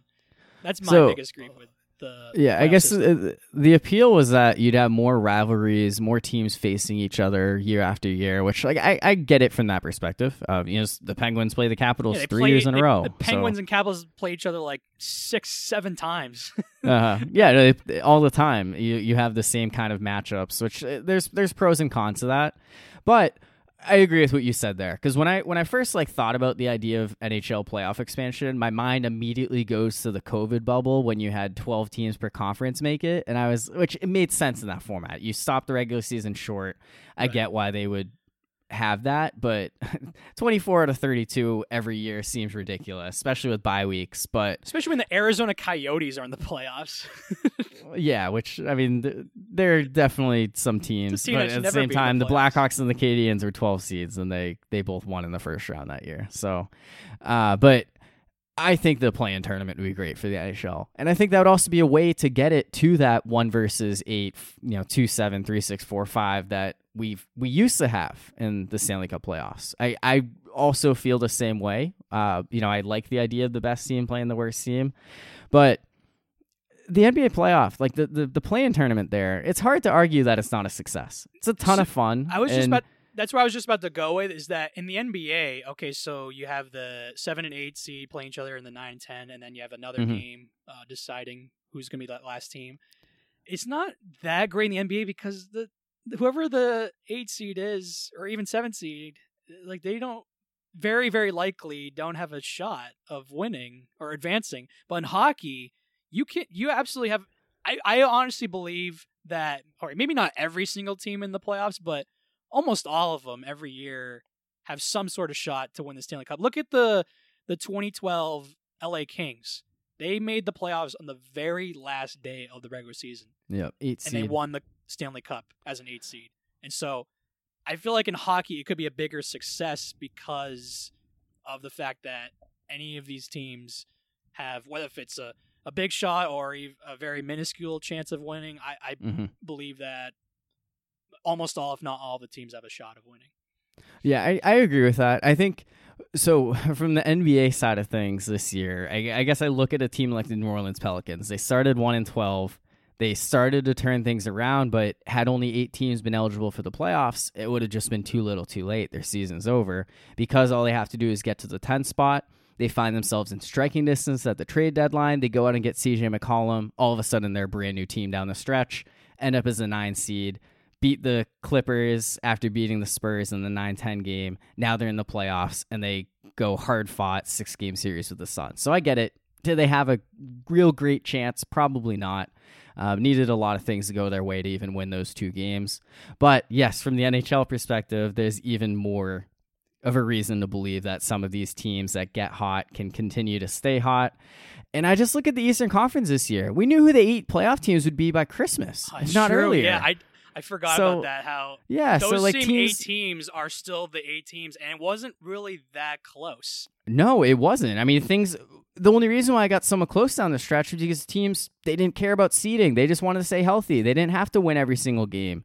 And it would have totally changed if a team like the Islanders or the Blue Jackets or the Sabres even had a shot to steal a playoff spot from the play-in tournament. So I think that would be a perfect reason to have it. At the same time, you look at the West and say, well, the Golden Knights missing out. As much as I like the Golden Knights, I say thher my Western Conference team, I appreciate. I like the Golden Knights too. I get the humor in them missing the playoffs after how much success they've been gifted to start their 4-5 year franchise, and to see them miss the playoffs entirely, which in a play-in tournament format they would have had a chance to get in anyway. So I get it from that side, where the West maybe not as appealing to have a play-in tournament there, but you could also argue made more sense when these teams are missing out by just a couple of points to have a shot to get one of those last playoff bids anyway. I think for the Eastern Conference, that's typically not how it's going to go. It's not. It is a unique year. There was a clear top 8 for a while. That typically would not happen. No, and a lot had to go into that. I mean, the Islanders had to start 15 road games or something ridiculous while their stadium was still under construction. So that certainly set them back. And I think that the East just also has some really bad teams in it, like Buffalo, New Jersey. Yeah, it's definitely top Ottawa. And bottom heavy. For sure. So, but yeah, I think that the NHL should consider it. Whether they do, I don't know. Sounds like Gary Bettman won't even entertain the idea, but they're going to make a lot of money off a couple extra playoff games. And had they done the 1-8 format, the 7 and 8 teams this year would have been the Penguins and the Capitals. You have a winner-take-all kind of game between Sidney Crosby and Alex Ovechkin, and the NHL would turn that down? No chance. They would absolutely love that kind of thing to happen. So I think it's something that they should definitely consider. I don't know how realistic it is. I don't know how soon it will happen, but all these other leagues, they're like, let's get more money with more playoff teams and more playoff games. So yeah, I'm not saying they should do it, but definitely should. From that perspective, yes, absolutely. Yeah. Just another way to grow the sport and just makes it more popular. More teams have a shot. That to me, that's not a bad thing. When more teams have a chance, where more fans can be engaged and excited for longer. Yeah, and I wish hockey was a little bit more popular. I don't know. I'm definitely a big fan of this. Yeah, I mean, I think that hockey is a sport where if anyone gives it a chance, I don't know how they can't love it. I know plenty of people who weren't hockey fans when they moved to Raleigh, and now they love the Hurricanes. So I've said this before. It's that or college basketball that has the biggest jump from the regular season to the postseason in terms of entertainment. It is. Value. I love the Stanley Cup playoffs. Yeah. I'm very excited they're happening right now. So underway. Bruins, not a great start against the Hurricanes. I guess coming into the series, what were your expectations for Boston? So I made a bracket, and I'm not going to change anything from my bracket. Or I'm someone that's going to pick it and I'm going to stick it, and I'm someone that does not care if I get my predictions wrong. And so I will fully admit that I had the Bruins and still do winning this series, and I'll admit it's not more of a pro-Bruins thing. It's more of an anti-Carolina thing. Okay. Just over the years where I've just have not taken them seriously, and I know I should now, but I'll admit I still think it's more of a coin toss of a series. Just factoring in that I think the Bruins, they have plenty of forward depth, but their defensive core outside of Lindholm and McAvoy, it's definitely a huge drop-off after those two guys. And then Carolina, I think so. Carolina has always been a fast team, but one thing that I realized yesterday is that they're a team that can handle the physicality. They actually out-hit the Bruins yesterday, and they're one of the top face-off teams in the league. Bergeron had a lot of tough time in the face-off circle yesterday. One thing it's not something I would have expected. Yeah, and I would think those would be areas the Bruins have an advantage. Right. Well, the Bruins are also in that top. They're Boston and Carolina. They're two of the top 5 teams in face-offs. It's just that yesterday Bergeron, for his standards, had a tough time.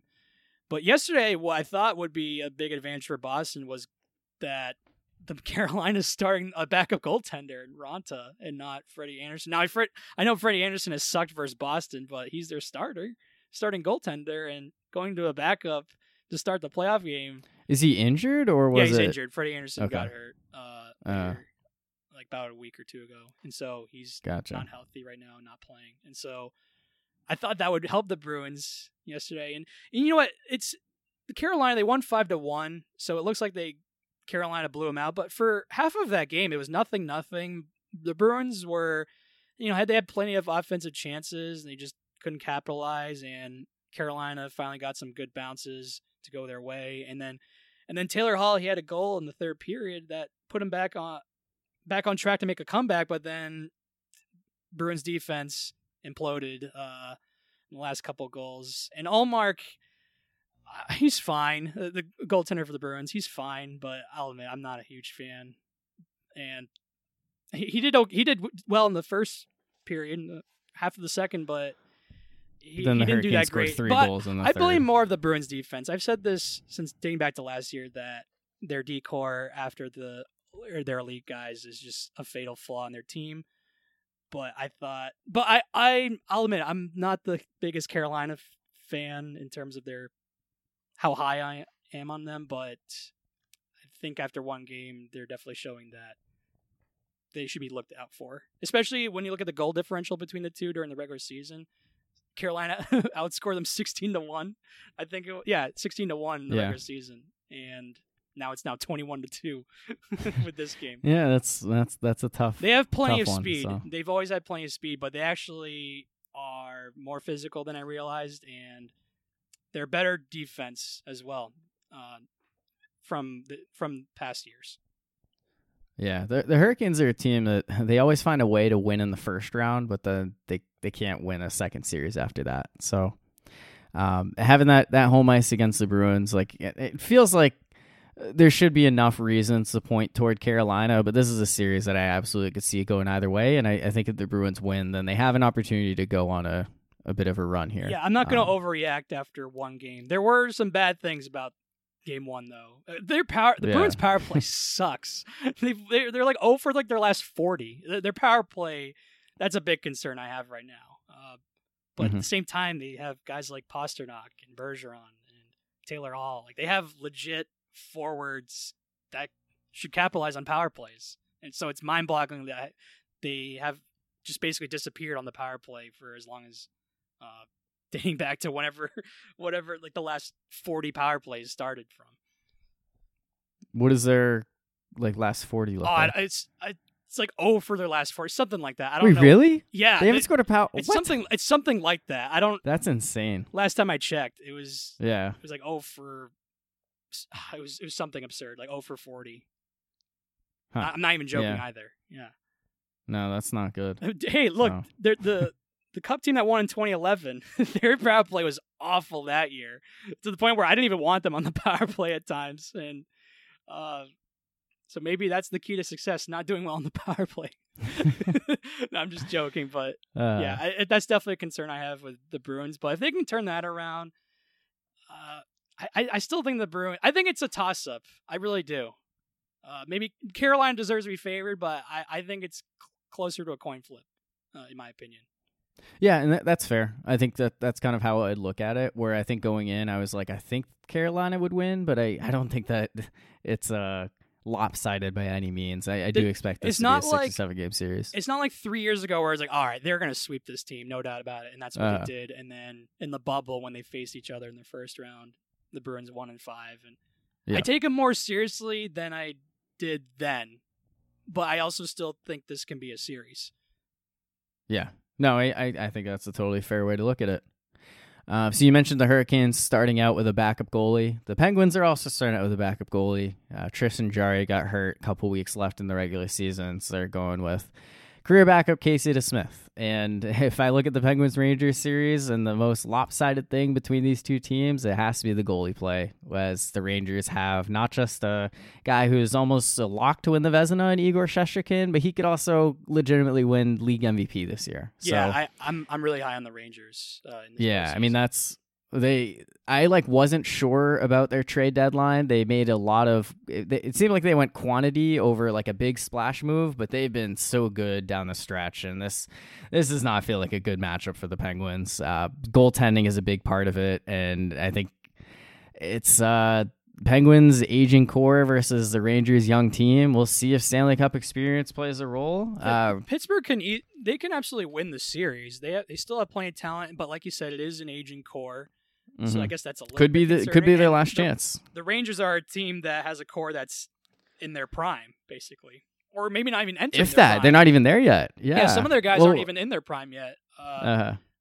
Lafreniere, like Alexis he hasn't had a good Lafreniere, year, but he's young, and they also have another guy that they drafted second overall on that same line that is also really young. But their core guys like Panarin and Zibanejad and Chris Kreider, he's had a 50-goal season. He's been awesome this year. And they have the defenseman to win the cup as well with Adam Fox, who was defensive player of the year last year. And then also they have Jacob Trouba, who's also a great two-way defenseman. And then Shesterkin, who's going to win the Vezina and maybe even be in the... I don't think he's going to win MVP. I think it'll be Austin I don't think he Matthews. will win, but the Austin fact Matthews, that he's in I think will win. But, 60 goals. But he's been great this year. And I think that's kind of what it takes to win a Stanley Cup is great goaltending and having great two-way defensemen, but also having the forwards that they do. I think the Rangers have a legit shot of winning it all. Mm-hmm. Yeah, so definitely a tough series with the Penguins, and their top guys need to step up. So the last 14 playoff games, the Penguins are 3-11. That's 4 against the Islanders in 2019. Right, they got 4 swept, against right? the Canadiens in the bubble. Yeah, they got swept. Really bad series. Lost to the 12 seed Canadiens in the bubble 3-1, and then last year losing in 6 to the Islanders, which that was tough. It was Tristan Jarry. That was the reason why they lost. And he had an amazing season, all-star caliber. I mean, he made the all-star game. Islanders and are I was also really good, excited. too. They were. I know. They ended up going to the Eastern Conference Finals. Like, I was really excited to see how Tristan Jarry would perform in the postseason. Was last year just a bad year, his first time out there? Or, Right, because he is was that an the norm all-star for the him? year before, and last He year was, was a yeah. disaster, and now this year he's been coming He's back been to awesome. form. Yeah. But he's hurt. So I don't know if he's going to come back at some point this series, but the Penguins' top guys. So in those last 14 games, Sidney Crosby, 3 goals, 3 assists, -6 rating. Evgeny Malkin, 2 goals, 7 assists, -6 rating. Jake Hensel, 3 goals, 3 assists, -8 rating. Brian Russ, 3 goals, 3 assists, -9 rating. Chris Letang, 1 goal, 1 assist, -7 rating. So those are the Penguins' 5 best players. They all need to step up. Jake Hensel did score a goal. Oh, they actually just tied it 2-2. Jake Nice. Hensel scored again, so there you go. He had 23 goals in his first 37 playoff games before those 14. The Crosby Celtics are up assisted by on the first goal. 24, to give you an update on All that. right, I did see they were up by 25 at halftime, so that's awesome. Love to see that. I don't understand it. Like after I don't watching either. the game, I know. like, what Watching the it hell on is that? mute, just yeah. So anyway, those guys need to step up for the Penguins. We'll see.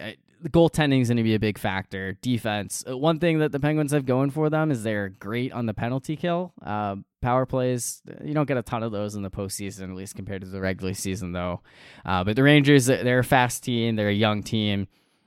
Coming into the series, my prediction was Rangers in 6, and this game isn't over yet, but I have no reason to change that thought. I also have Rangers in 6.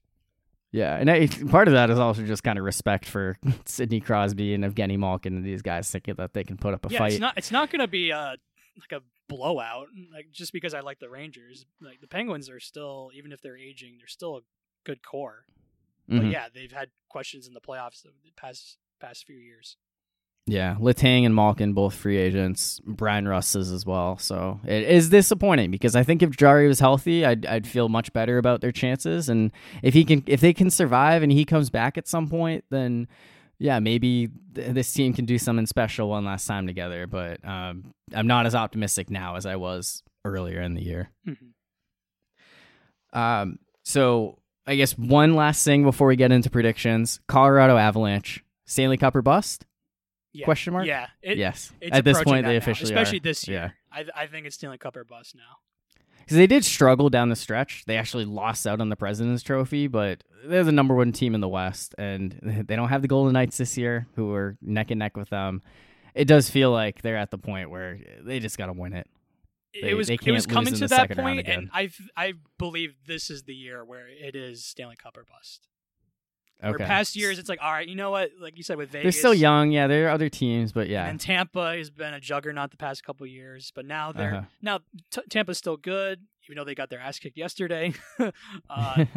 They're still pretty good, but they're not as dominant as like they have been the past 2 years. So I think it's there for the taking for Colorado. All right. So I guess let's go to predictions. Let's just kind of jump ahead. Conference finals.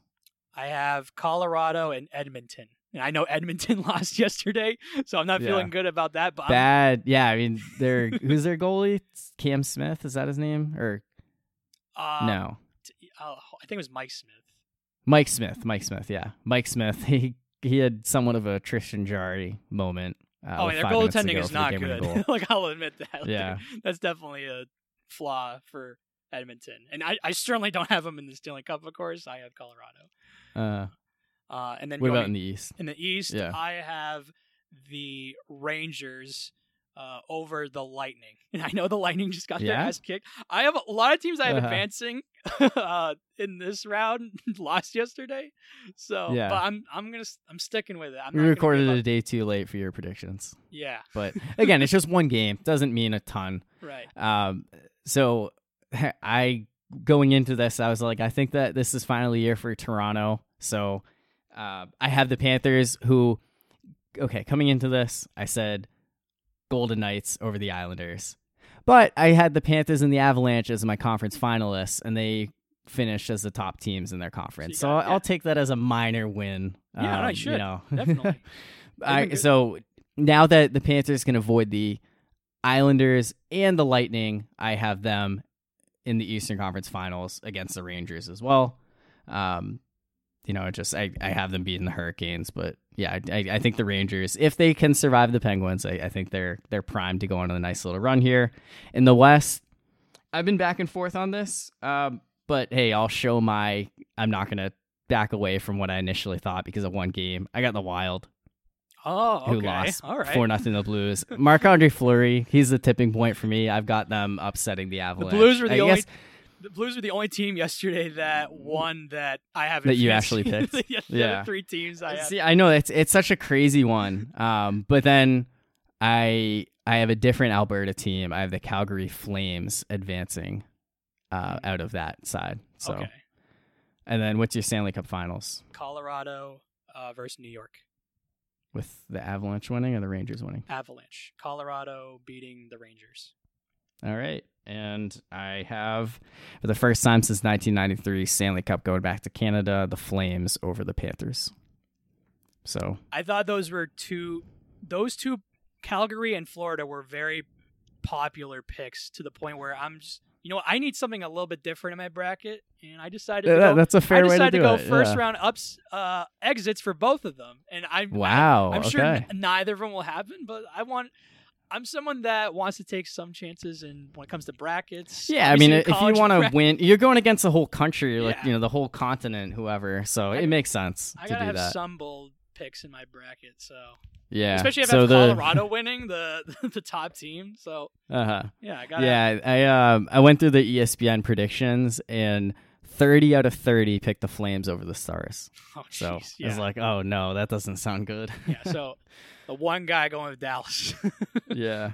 No, I'm Canada, they got to win eventually, right? Like, it's been too long. And then the Panthers are just, I was high on them coming to the season. Right. They win the President's Trophy. I got to keep riding them. But, yeah, so we'll see. Obviously, when it comes down to it, I'm rooting for the Penguins. At that point, if they lose in the first round, like I expect them to, my shift is going to focus a lot more toward basketball, whether or not the Celtics survive. But I do love the Stanley Cup playoffs. I love playoff hockey. It's fun. I love playoff hockey, for sure. So. Even if the Bruins are out, I still pay attention. Now, my interest level, I'll admit, it does depend on who's in the finals. Sometimes it's great. Sometimes I don't really care about these teams. But my interest level, for the most part, is pretty high in the Stanley Cup playoffs. Yeah, I think, I mean, I'm high enough to pay attention to what's going on, high enough to watch games, and I want to see the cup get handed out and everything. But if it comes down to it, I'll typically go with basketball over hockey. I think when it's just from a neutral perspective. I think for me it's the opposite, but it definitely depends on the series, like who's in it. Like last year, it was freaking. We talked about this earlier. Tampa. Yeah, Montreal and we Tampa. Knew Tampa was gonna win. It's like I don't really care about this series that much. I mean, yes, I'll root against Montreal, but it's like they don't really have a chance. So no, I'm gonna focus on Suns, Clippers, and Bucks, Hawks instead. Yeah, even though those are not exactly high market teams, it was still like, hey, this is different. We don't have to see LeBron in Golden State every year. So, all right, that's it for Stanley Cup playoffs talk right now. I'm sure we'll still continue to talk about them at the same time as NBA playoffs moving forward. But let's get to wrap this up with a unique segment, something you've never done before. It's a draft, and we thought I guess you thought NFL draft's going on. Let's do a 7-on-7 fictional football player draft. So I think it's a fun idea. I guess just kind of let's go over the ground rules. So 7-player roster. I guess we're kind of assuming these guys are going to play both offense and defense. Yeah. We're going quarterback, 3 skill position players, running back, wide receiver, tight end, any combination we want for our team, 1 offensive lineman, and then 2 defensive players. So in terms of who's eligible, it's fictional football players. So, we're restricting it to that. Can't take guys from 75 Notre Dame team. Can't take Michael Orr. Yeah, can't take Eagles players. I would have considered him for sure as my offensive. Oh yeah, I mean totally. Yeah, what he'd absolutely be the top pick if he'd be my first pick. Yeah. Yeah, you can't go with guys from movies that were 100% real life characters. Right. Vince So, Papale would have been a sleeper pick for me too. I feel like he could do something in 7-on-7. Yeah. They showed him playing with his friends. He Yeah. destroy his So- friends in football. I don't know. For some reason, I thought that Remember the Titans, like I knew it was based on a real story. I thought they were fictionalized players based on the real story. So I like had some of those guys on my list, and I like Also, we looked can't them use up. I Remember was the like, Titans guys. no, they're real players. Oh, that's right. Yeah, I didn't think of that. Jesus, I knew it was. there were yeah, a few. no, that it just dawned on me like, damn, like that's actually a true story. part of me feels like I should have said that before. No, I know. no, I they're- didn't dawn on me that Remember the Titans like because they're like high school players. You know what I mean? It's like, Oh, all I right, know. well, So you these don't think guys- of it, right? These guys aren't in the NFL or whatever. Like this isn't. Yeah, real. Like, I know. I had to do the same thing with Friday Night Lights, the movie, because those were also real players. So oh man, I gotta rework my big board now. I gotta take out a couple. hopefully it guys. doesn't change too much. It changes one player. Yeah. Yeah. No, I was definitely ready to take Julius Campbell with one of the first picks, and I was like, oh no, wait, I can't do that. So anyway, we're gonna do this in a snake draft format. So I guess I will tell you right now, I would prefer to pick 2 and 3 over 1. I know you're ready to just hand me the number 1 overall pick, and I was like, well, I don't know that All I right, want fine. that. So I don't know if you if you also would rather do that, then we can rock paper scissors for it. But if you want the number 1 pick, then you can take it. No, I let's rock paper scissors for it. Okay. Let's see if we can see this. Best 2 out of 3? Yeah, sure. Rock, paper. Okay. Rock, paper, scissors, shoot. I won the first one. Rock, paper, scissors, shoot. I won This 2. doesn't work. I won 2 in a row. We're not lined up. Oh well, I I swear really you're did go doing with this rock after. and then scissors. So like the first one, All right, whatever. Fine. I did no, go. I'll I give did that win. to you. I'm not joking. I really did have scissors for the second. You definitely were making them. I don't know if you're just on a Oh, that delay for sucks me that, or like, you how couldn't that. 'cause, like, yeah. Yeah, I was trying to line up with the camera, and I really had rock for the first one over scissors, and then I had scissors over paper. So Yeah. all right, so I get to pick. Yeah, you can choose. Do you want the first pick or do you want second and third? So it sounds like you really want the 2-3, like Kind of. or like you want to go second instead. It sounded like. Yeah. All right, fine. I'll go first then. What was the point of doing rock, paper, scissors then? I don't know. Just like you seem so bummed out not getting it. Like, all right. No, it's whatever. Like, I'm prepared to. It would just change my strategy a little, but that's okay. All right.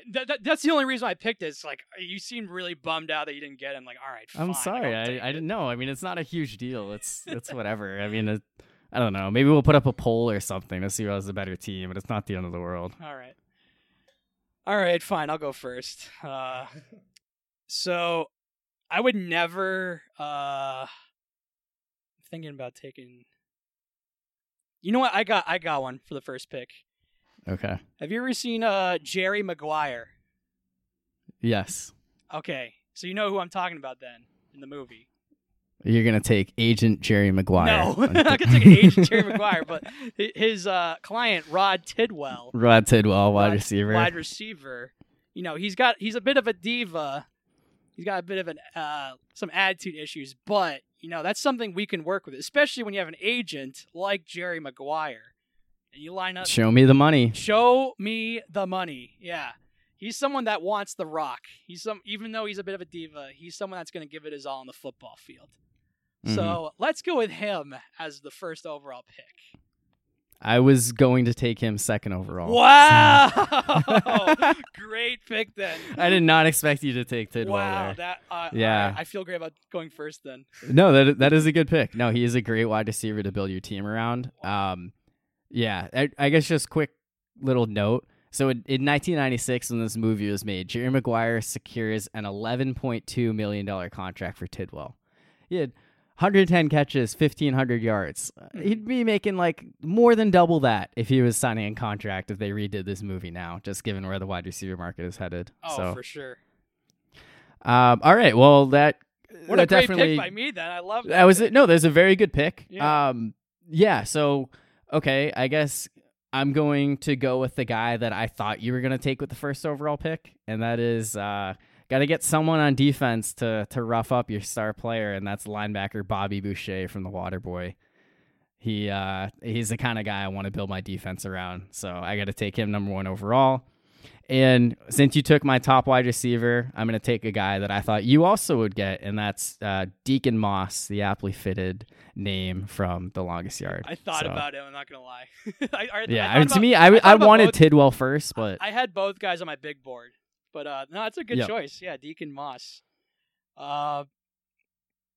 So the other guy that I was thinking about taking 1 overall. So you would pick 4 and 5 now. Yeah. So I picked the next 2. Yep. The second round and third round for me, but yeah, 4 and 5 overall. The other guy I was thinking about taking number 1 overall, same movie as Deacon Moss. I don't know if you remember Earl Meggett, running back. He had some great moves in that movie. If you remember. Oh yeah, he's like one of the fastest running backs in movie history. Yeah. So I will take him with my second pick. So I got 2 skill guys already. It's a good pick. Yeah. My third pick, I'm going to go with a linebacker. And if you remember Blue Mountain State, yep, Thad Castle, doing the Oreo run. I'm sure that could be fun for teammates. With the definitely not Oreo cookie. I don't know. He's an interesting character. And He's personality-wise, he's a tough one, but you're just going one game. With 2 of my first 3 picks. And I think Thad Castle on the defense could help. Yeah, he could help out the defense for my team. There so I'm you going to go. go Thad Castle, my third pick. Yeah, so had you gone with Boucher, I would have taken Tidwell and Thad Castle 2 and 3. Instead, I had to change it up, and I went Boucher and Deacon Moss. So... And you got my running back that I wanted to take. So I guess with my next, with my next 2 picks, so I will say that I don't think that I want to pair Boucher and Castle. I think those are just two personalities that I don't know if they're the 2 guys I want to pair together as my star defense. Instead, I'm going to go with someone who wreaks havoc like Boucher, but in maybe a lesser way. And no, not really. I don't know how I want to describe this. Anyway, I'm taking Charles Jefferson from Ridgemont High, Fast Times at Ridgemont High. Have you seen that movie? I have not. It is a classic, 1982. And Charles Jefferson, he's played by Forrest Whitaker. A lot of young actors got their starts in this. And he's a star football player for Ridgemont High. And Jeff Spicoli, Sean Penn's character, the surfer bro, he accidentally wrecks Charles Jefferson's prize Chevy Camaro, but what he does to kind of get away with it is he frames it and makes it seem like it was by rivals from students from their rival high school, Lincoln High. And when they play each other in football that week, Charles Jefferson sends multiple guys off on stretchers, just absolutely dominating that game. And Ridgemont High, I believe, wins 42-7, so almost single-handedly. Jefferson destroys things. That's the recipe for success. Just ruin his car, say Rod Tidwell did it, and boom, my team's in good shape. So I love that linebacker defensive duo of Bobby Boucher and Charles Jefferson. And, I don't need to go. Yeah, you know what? I'm going to go on the same path as you here. I'm going to also go ahead and take my running back that I want, which I don't think you're going to take him anyway, but I'm going with Brian Smash Williams from Friday Night Lights, the TV show. He is a phenomenal football player, phenomenal running back. I'm sure that there's some people who are like, how are you taking Smash over Tim Riggins? Well, my easy answer for that is Smash got a scholarship to Texas A&M, and Tim Riggins went to San Antonio State and didn't even go there. He turned around before even showing up to school. So I like Smash's intensity. And 7-on-7 football, I think that's the kind of running back I want. Someone who has the speed and stuff, and they can make things work on their own. Riggins more of a fullback guy. I don't think he fits the offense that I want to run. So those are my 2 picks, Jefferson and Smash. Okay, so for my next pick, I already have one defensive player in Thad Castle. Mm-hmm. Have you ever seen the movie, Draft Day? No, I have not seen You Draft have not Day. seen Draft Day. Okay, well, Yeah, there is. but I know who you're taking. Oh, okay. So there was a player named Vontae Mack, Yes. played by Chadwick Boseman. Rest in peace. And he was a coveted linebacker out of Ohio State in the movie. the Ohio The State Ohio University. State. And I'm not going to give you any spoilers, but he's someone that GM of the Browns, Kevin Costner, took a good close look at in the movie. What's his name in the movie? Vontae Mack. No, what's Kevin Costner's name? Oh, what Is it Sonny? I think Sonny, so, something yeah. like that? Sonny Lister? Is that I'll it? admit, I wish I watched it before the draft. Like I said. know you told me you were going to. I feel I like I ended up know not the doing plot it. of Draft Day, but I haven't seen it, so I didn't want to put Vontae Mack on my board because I didn't know for sure if he was the right pick here. Mhm.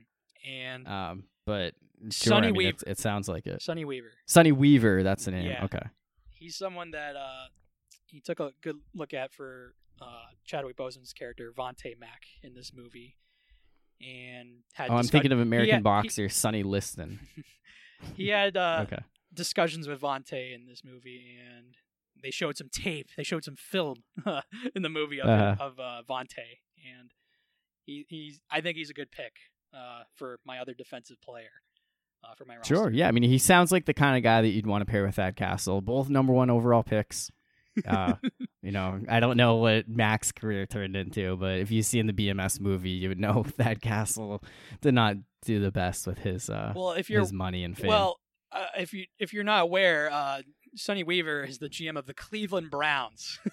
yes, Cleveland yes, Browns. it is the I don't Cleveland think Browns. anything really works out for the Browns. So, Well, Myles Garrett, he was It's not- they okay, could have gone all right, quarterback. Yeah. all right. Either way, that's my next pick. And so I have 2 defensive players. I have 2 skill guys. So I have a quarterback, offensive lineman, and 1 skill guy left to fill up the Yep. roster. Same. So I'm gonna go with quarterback on this for my next pick. And have you ever seen the movie The Replacements? I haven't seen the replacements. Keanu There are a Reeves- lot of options on that roster, though. Keanu Reeves. He's a pretty good actor. One of my favorite roles, though, is him in this movie playing Shane Falco, lefty quarterback. Not the most skilled. That's why we're taking him in the 5th round, not the 1st. But he plays with all heart. He's a winner. Yeah, he plays with all heart. His teammates love him. Will do anything for him. He's great. Great guy, great teammate, great friend throughout for the characters in the movie. So Shane Falco is my quarterback. There you go. I think that's a good one. So I'm torn here because do I double up on Friday Night Lights? Because there are some quarterback options. Like there's someone that I really want to go with, or do I mix it up here? Give another movie reference. There's not really a whole lot riding here, so I think I'm going to go with that direction instead. As much as I love Vince Howard, Michael B. Jordan's character, I'm going to take Willie Beeman from Any Given Sunday, Jamie Foxx's character. Threw up on the field his first time out there, but I think this is a much less stressful environment, 7-on-7. I think he's the kind of guy that he brings a lot to the table for this team, and he's the one that I want to be quarterbacking us. So Any Given Sunday, this team can win. I think he's the perfect guy to be that leader out there. Okay. So, And I get 2 picks. Right. Yeah. So then from there, I'm going to take my other wide receiver, and I already have Deacon Moss. He's a big bodied receiver. I'm going to go with a smaller guy, sure hands, someone who can pick up yards and kind of be that more dump off type. And that's Charlie Tweeter from Varsity Blues. I actually watched this movie last night because there are a lot of Varsity Blues characters to choose from. And I was like, I need to have one movie. This is actually a movie I've been wanting to watch for a long time. And Charlie Tweeter, he's basically the number 1 receiver on this team, at least based on the way the movie portrays him. And he's smaller, but he's sure-handed, makes a lot of big plays, and I think he's a good complement to what I have with Deacon Moss at the other receiver position. Okay. Yeah, so are we allowed to double up on the same movie? Yes. Okay. That was one thing we should have clarified earlier. Yeah, so the reason why I say that is because my offensive lineman was going to Yes. be the offensive lineman from Remember the Titans. Louis Lastic. Louis Yeah, Lastic, right. yeah. I was absolutely going to take it as my offensive lineman, but then when you clarify that, I know. When I realized that, like, yeah. oh, it's based on a true film. Like, Uh-huh. I actually can't use him. So for my offensive lineman, I'm going to double up on a movie as a plan B. And I don't know if you remember Turley from The Longest Yard. Yeah. Oh, yeah. Yeah. He's your pick here. Yeah, he's going to be my offensive lineman. Definitely a scary, scary guy. He's been in several movies like The Longest Yard and Get Smart and a few other movies. The great Khali is his name. Yeah, who he's played by. WWE, former WWE wrestler at least. And yeah, so There you go. That's a good pick. Good guy to have. that's going to be, yeah, it's my double up. I wasn't expecting to double up, but then once I realized I couldn't take Louis Lastic, Yeah, right. I'm going to double up because that's the next. That was the first offensive lineman that came to mind for me. Uh-huh. So that's who I'm going to go with. So your last pick, your last skill pick position player. is a skill position player. You know, I need someone that. Do we do kickoffs in this format or at all? I mean, we don't have kickers on our team, so probably not. But I Maybe figured we this throw would be the the guy ball you to the take. other side of the field, and then you have a return man. Well, either way, Regardless, yeah. for my last pick, I'm gonna have to teach this guy how to play receiver and catch the ball because he can run like the wind blows. It's not a football movie, but he plays football in the movie, and that's Forrest Gump. That's my last pick. I had him as a potential wide receiver. He's a kick returner. Yeah, he's my kick returner / second receiver. We're gonna have when you only got two receivers, I don't know if he's ready to take on that role, but you know he's fast. If you can get him the ball, he's going to be a tough one to stop. Yeah, exactly. We can run some reverses or something like that. Yeah, right. That's it. He's a second running back. He's your Debo. Yeah, exactly. We're gonna have to work. There's definitely gonna be something to work on with his intelligence. But he's got speed. He's like Pete Wheeler in Backyard Football. If you remember Pete Wheeler. Yes, I do remember Pete Wheeler. So that's my last pick, Forrest Gump. I think that's a good pick to round it out. So for my offensive lineman, I'm doubling down on Varsity Blues. Another reason why I watched this because I realized there weren't a whole lot of options here. Going with Billy Bob, and he's a left guard. You know, he'll have to snap the ball, but I think he's capable of doing that. I guess how are we going to talk about him? So he wears number 69, drives a truck with 69 on it. He has a pet pig. And he's just a monster on the offensive line. Little concerned about concussions, but I'm not going to be like head coach Bud Kimball and, just one game he's going to play through and it's the hope seventh to round. We're durability Exactly. concerns. Hey, you know what? It's the seventh round. We're taking a chance, right? He was healthy. His he scanned his cat before the last game of the season. Wow. And like a CAT scan. Yeah. He's not the smartest guy, but he's your classic offensive lineman from a Texas high school football comedy movie, and he helped block a huge punt in a game in a moment where the team had to win. So I know he can help me on the defensive side of the ball as well, kind of getting through, helping some of my guys get to the quarterback. And I think it's a fun way to end it. Billy Bob, he's my offensive lineman. So you doubled down on Varsity Blues. I doubled down on Yes. Longest Yard. Yeah, and that's part of the reason why I didn't want to take Vince Howard, because I didn't also want to double down on Friday Night Lights because I wanted Earl Meggett, but I pivoted and went Smash instead. I wasn't gonna double down, but once I realized that I couldn't use Remember the Titans, I was like, of course it's a true story. Like, all right, so I can't. I know this. Oh, Louis Lastic would have been great. Louis Lastic, great for the morale of the team. The replacements had a few options. Like whenever I would see like people do full I was rosters, thinking about like, a couple their offensive offensive line. linemen from the replacements. Yeah, one of the Jackson brothers, I guess. I assume they're brothers. I don't know. It's just that there were too many to decide from. I didn't want to just pick one. Yeah. Like in The Longest Yard, Turley is the guy. He's on the their guy. O-line. Yes. So that's why I absolutely. went with him. But from the replacements, yes, there were 2 guys, but it's like I don't want to pick between one of these, 5 guys that are all great. So I decided to not go with decided not to double down on the replacements.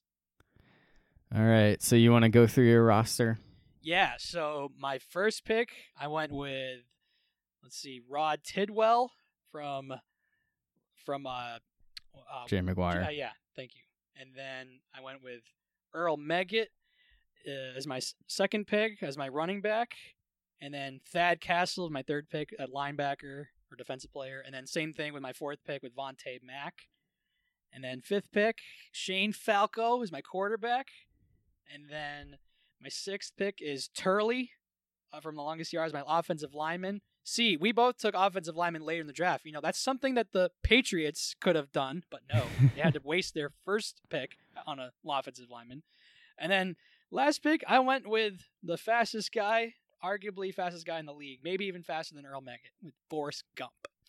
You definitely got some speed on that team. For so sure. I'll be relying on both my defense and then my offense to keep up with it. So I took Bobby Boucher, linebacker, and Deacon Moss, wide receiver, with the first 2 picks, and then added another big linebacker in Charles Jefferson. So we'll see if we got the speed to match up on defense, but definitely got some punishing guys that'll maybe have you think twice about going over the middle. I got running back Smash Williams and quarterback Willie Beeman. I think I'm going to have a pretty fast team on offense as well. And then wide receiver Charlie Tweeter and Billy Bob, number 69 at offensive line.